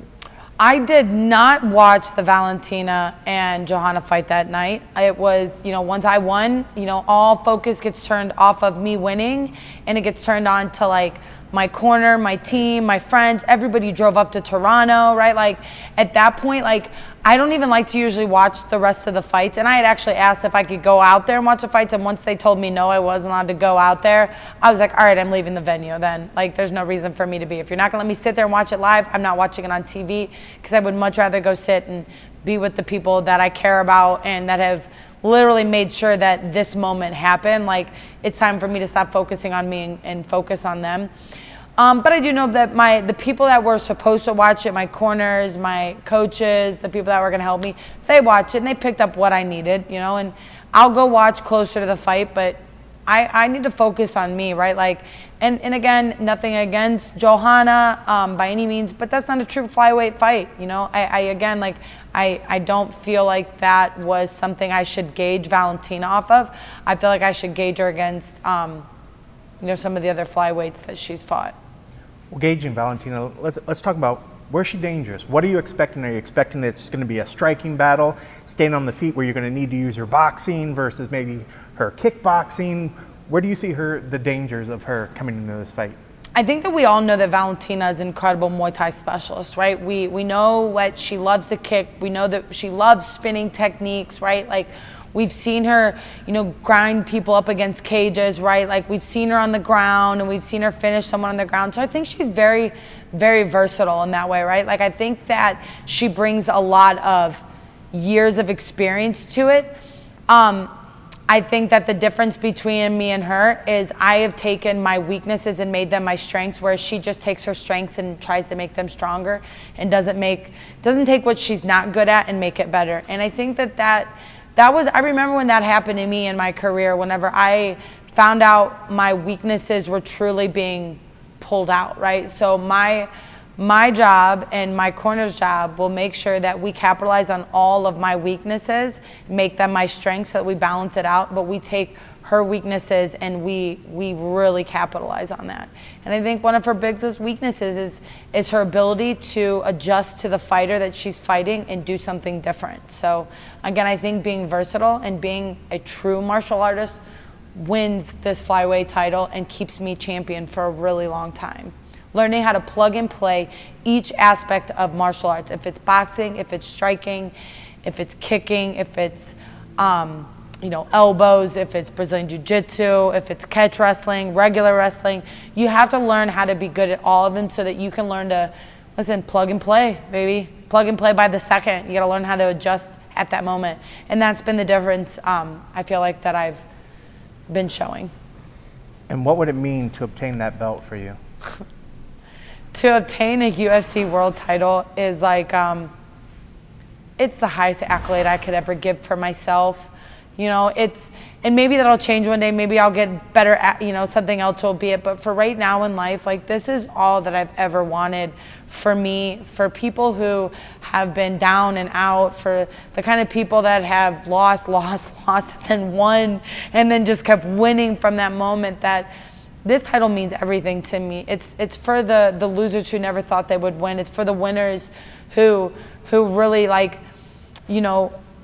see what winning does for other people, right? Like the kind of winner that gives their win to everyone else and shares it with the rest. And I feel like I'm that person to kind of feel like I've taken that lead on being the kind of person that goes through all the crappy things to come out ahead and show them like, hey, you can go through anything bad in the world, but if your self-belief is higher than anything, you're going to achieve your ultimate goal. And here I am achieving my ultimate goal. I'm 3-0 in the flyweight division, and I'm going to end on top, and I'm going to get a world title. And like I feel like I can feel it on me now, and it's not to even take anything from her, but it's just like what I know my purpose is in the world. And we always joke about it, like, they had Rhonda the Reason, and they have all, like, I think another girl calls herself the Future. Well, I'm the purpose. So I'm the purpose why people believe, and why belief is so strong. And finally, I'm not sure if you're one that does predictions or one that just uses visualization to obtain what you want, but when I'm sure this fight is played out in your head, how do you see you getting your arm raised that night? I've seen it played out every way, and right, and I feel the fight has gone. I've won in every way. I've lost it in some ways, right? But then, like, every time, like, anytime I've ever thought of myself losing, it just didn't feel right. It didn't feel like it was ever going to happen. So, like, all that I see is just me winning with that sense of gold in my heart and greatness, that I don't see myself losing anyway, and I see myself winning, and no matter where the fight goes, but all that I can see is this and this, and a smiling face, so no one can tell me I have an ugly crying face, because I already know my ugly crying face is terrible. I hate it. And great teeth. Right, and great teeth, man. First thing I'm ever gonna buy is brand new teeth. I think that's everybody said, like, what are you gonna buy? Teeth, new ones, so I can eat all the candy I want.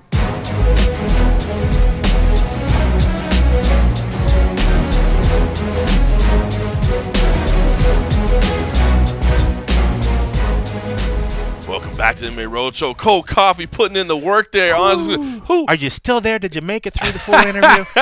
Hopefully you did.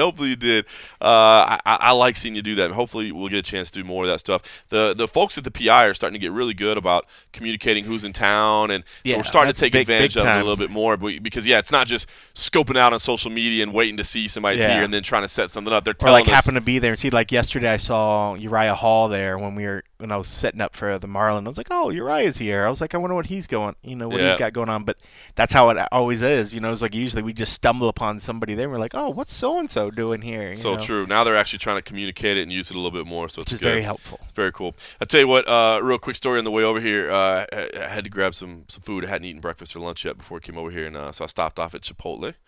Got a little bowl, brown rice, black beans, little carnitas salsa, phenomenal. What kind of salsa? The hot, and I got extra hot. 2 scoops of hot. Is that like the super red one? Yeah, the bright red one. Okay. Yeah. 2 scoops of hot, brown rice, black beans, carnitas, perfect. But I ran into AJ Matthews there, who fought at Bellator this past week, and he had that bizarre fight with David Rickles where he dropped David Rickles early on. It looked like the fight was going to be over, and then Rickles, man, showed a lot of heart. Battled back, and basically was able to come back and stop AJ in the second round via TKO. There was a punch to the eye, and man, talking to AJ today, it's still fresh in his mind. It's only a couple days ago. It's always interesting to talk to somebody, a few days later. He's still got some bruising, and kind of talking about just the way his mindset changed. That mouthpiece kept falling out, and the rhythm changed, and it changed. This game is such a mental game too. And he shared some stuff behind the scenes as well that I think he wanted to keep private. But it's the thoughts that go through fighters' heads and the things that they're dealing with. I think we forget about sometimes, man. I mean, we see the physical side of the sport, but man, the mental side of it is such. Both in the cage and then following it, the highest of highs, lowest of lows. So it was interesting, man, to run into him unexpectedly and to just be sharing I think he was throwing down on some tacos or whatever, and getting to talk about that and really just the mental side of the sport, man. I think you gotta put a lot into it, man. Whenever you're thinking about this sport, these athletes, man, you gotta think about what they go through mentally in the cage and mentally afterwards as well, man. It is an unforgiving sport, to say the least. So, and I know we've always tried to be very thankful, and we'll do it again now. I mean, like, so super thankful of what these athletes do, that we're able to make a living doing what we do. So as much as I might be a schmo sometimes and criticize certain performances or whatever, I am ultimately always very thankful. It's okay to be critical. That's okay. That's kind of what we do. But you're not like well, that dude sucks. You know what I mean? Or that dude obviously doesn't care. It's like, bro, no, they do. They do some amazing shit. They do. Different breed. No doubt. Are you gonna be pulling for Jessica I now? I mean, I know we're not supposed to have cheering interest. Well, but you know me. I always kind of homer a little bit for the Ohio people. Yeah, I lean Texas. I ain't gonna lie. But I mean, I'm a realist. I think ultimately, Valentina is just she's fighting at such a high level. I think it's tough for anybody to overcome that. But in my heart of hearts, of course, I would be so happy for Jessica. I might still homer and pick her just for the fuck of it. Because, she did take 2 hours of her life to let me in and share with her family. The least I could do is throw a pick her way. So don't be surprised. And the people that listen to this, when they see my pick on the Junkie Staff picks, they'll understand why. That's phenomenal. That is absolutely phenomenal. Yeah. All right, well, listen, like I said, this weekend I'll be doing Tough Enough. I don't think it's going to be streaming. I'm just kind of getting back into work with them. I'm excited about it. But they do tape for beIN Sport now, so that's pretty cool. I think it'll be a televised package later on. But I'm excited to get back with them.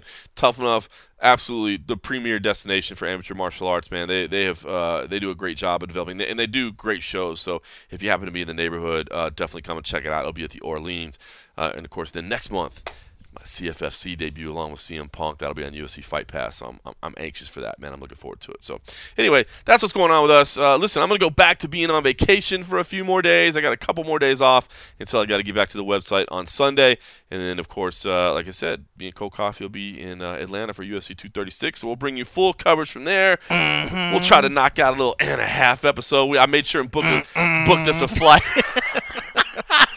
I booked us a flight later in the day so we could actually get it done. God damn it. Yeah, I wasn't asleep at some point. Yeah, I booked us a later East flight. Coast side of shit, man. The shit gets late real quick. Oh, dude, I did forget it. It's an East Coast show. Shit gets real late, really quick. Well, we'll still get an and a half. Maybe it'll be an and a quarter. and a teeny bit. We'll just loop together. 211 in a teeny bit. Just loop together all the audio from the back with no commentary whatsoever. Yeah. Here's from all the winners. Done. All right, we'll figure that out. In the meantime, thanks for listening. Bye.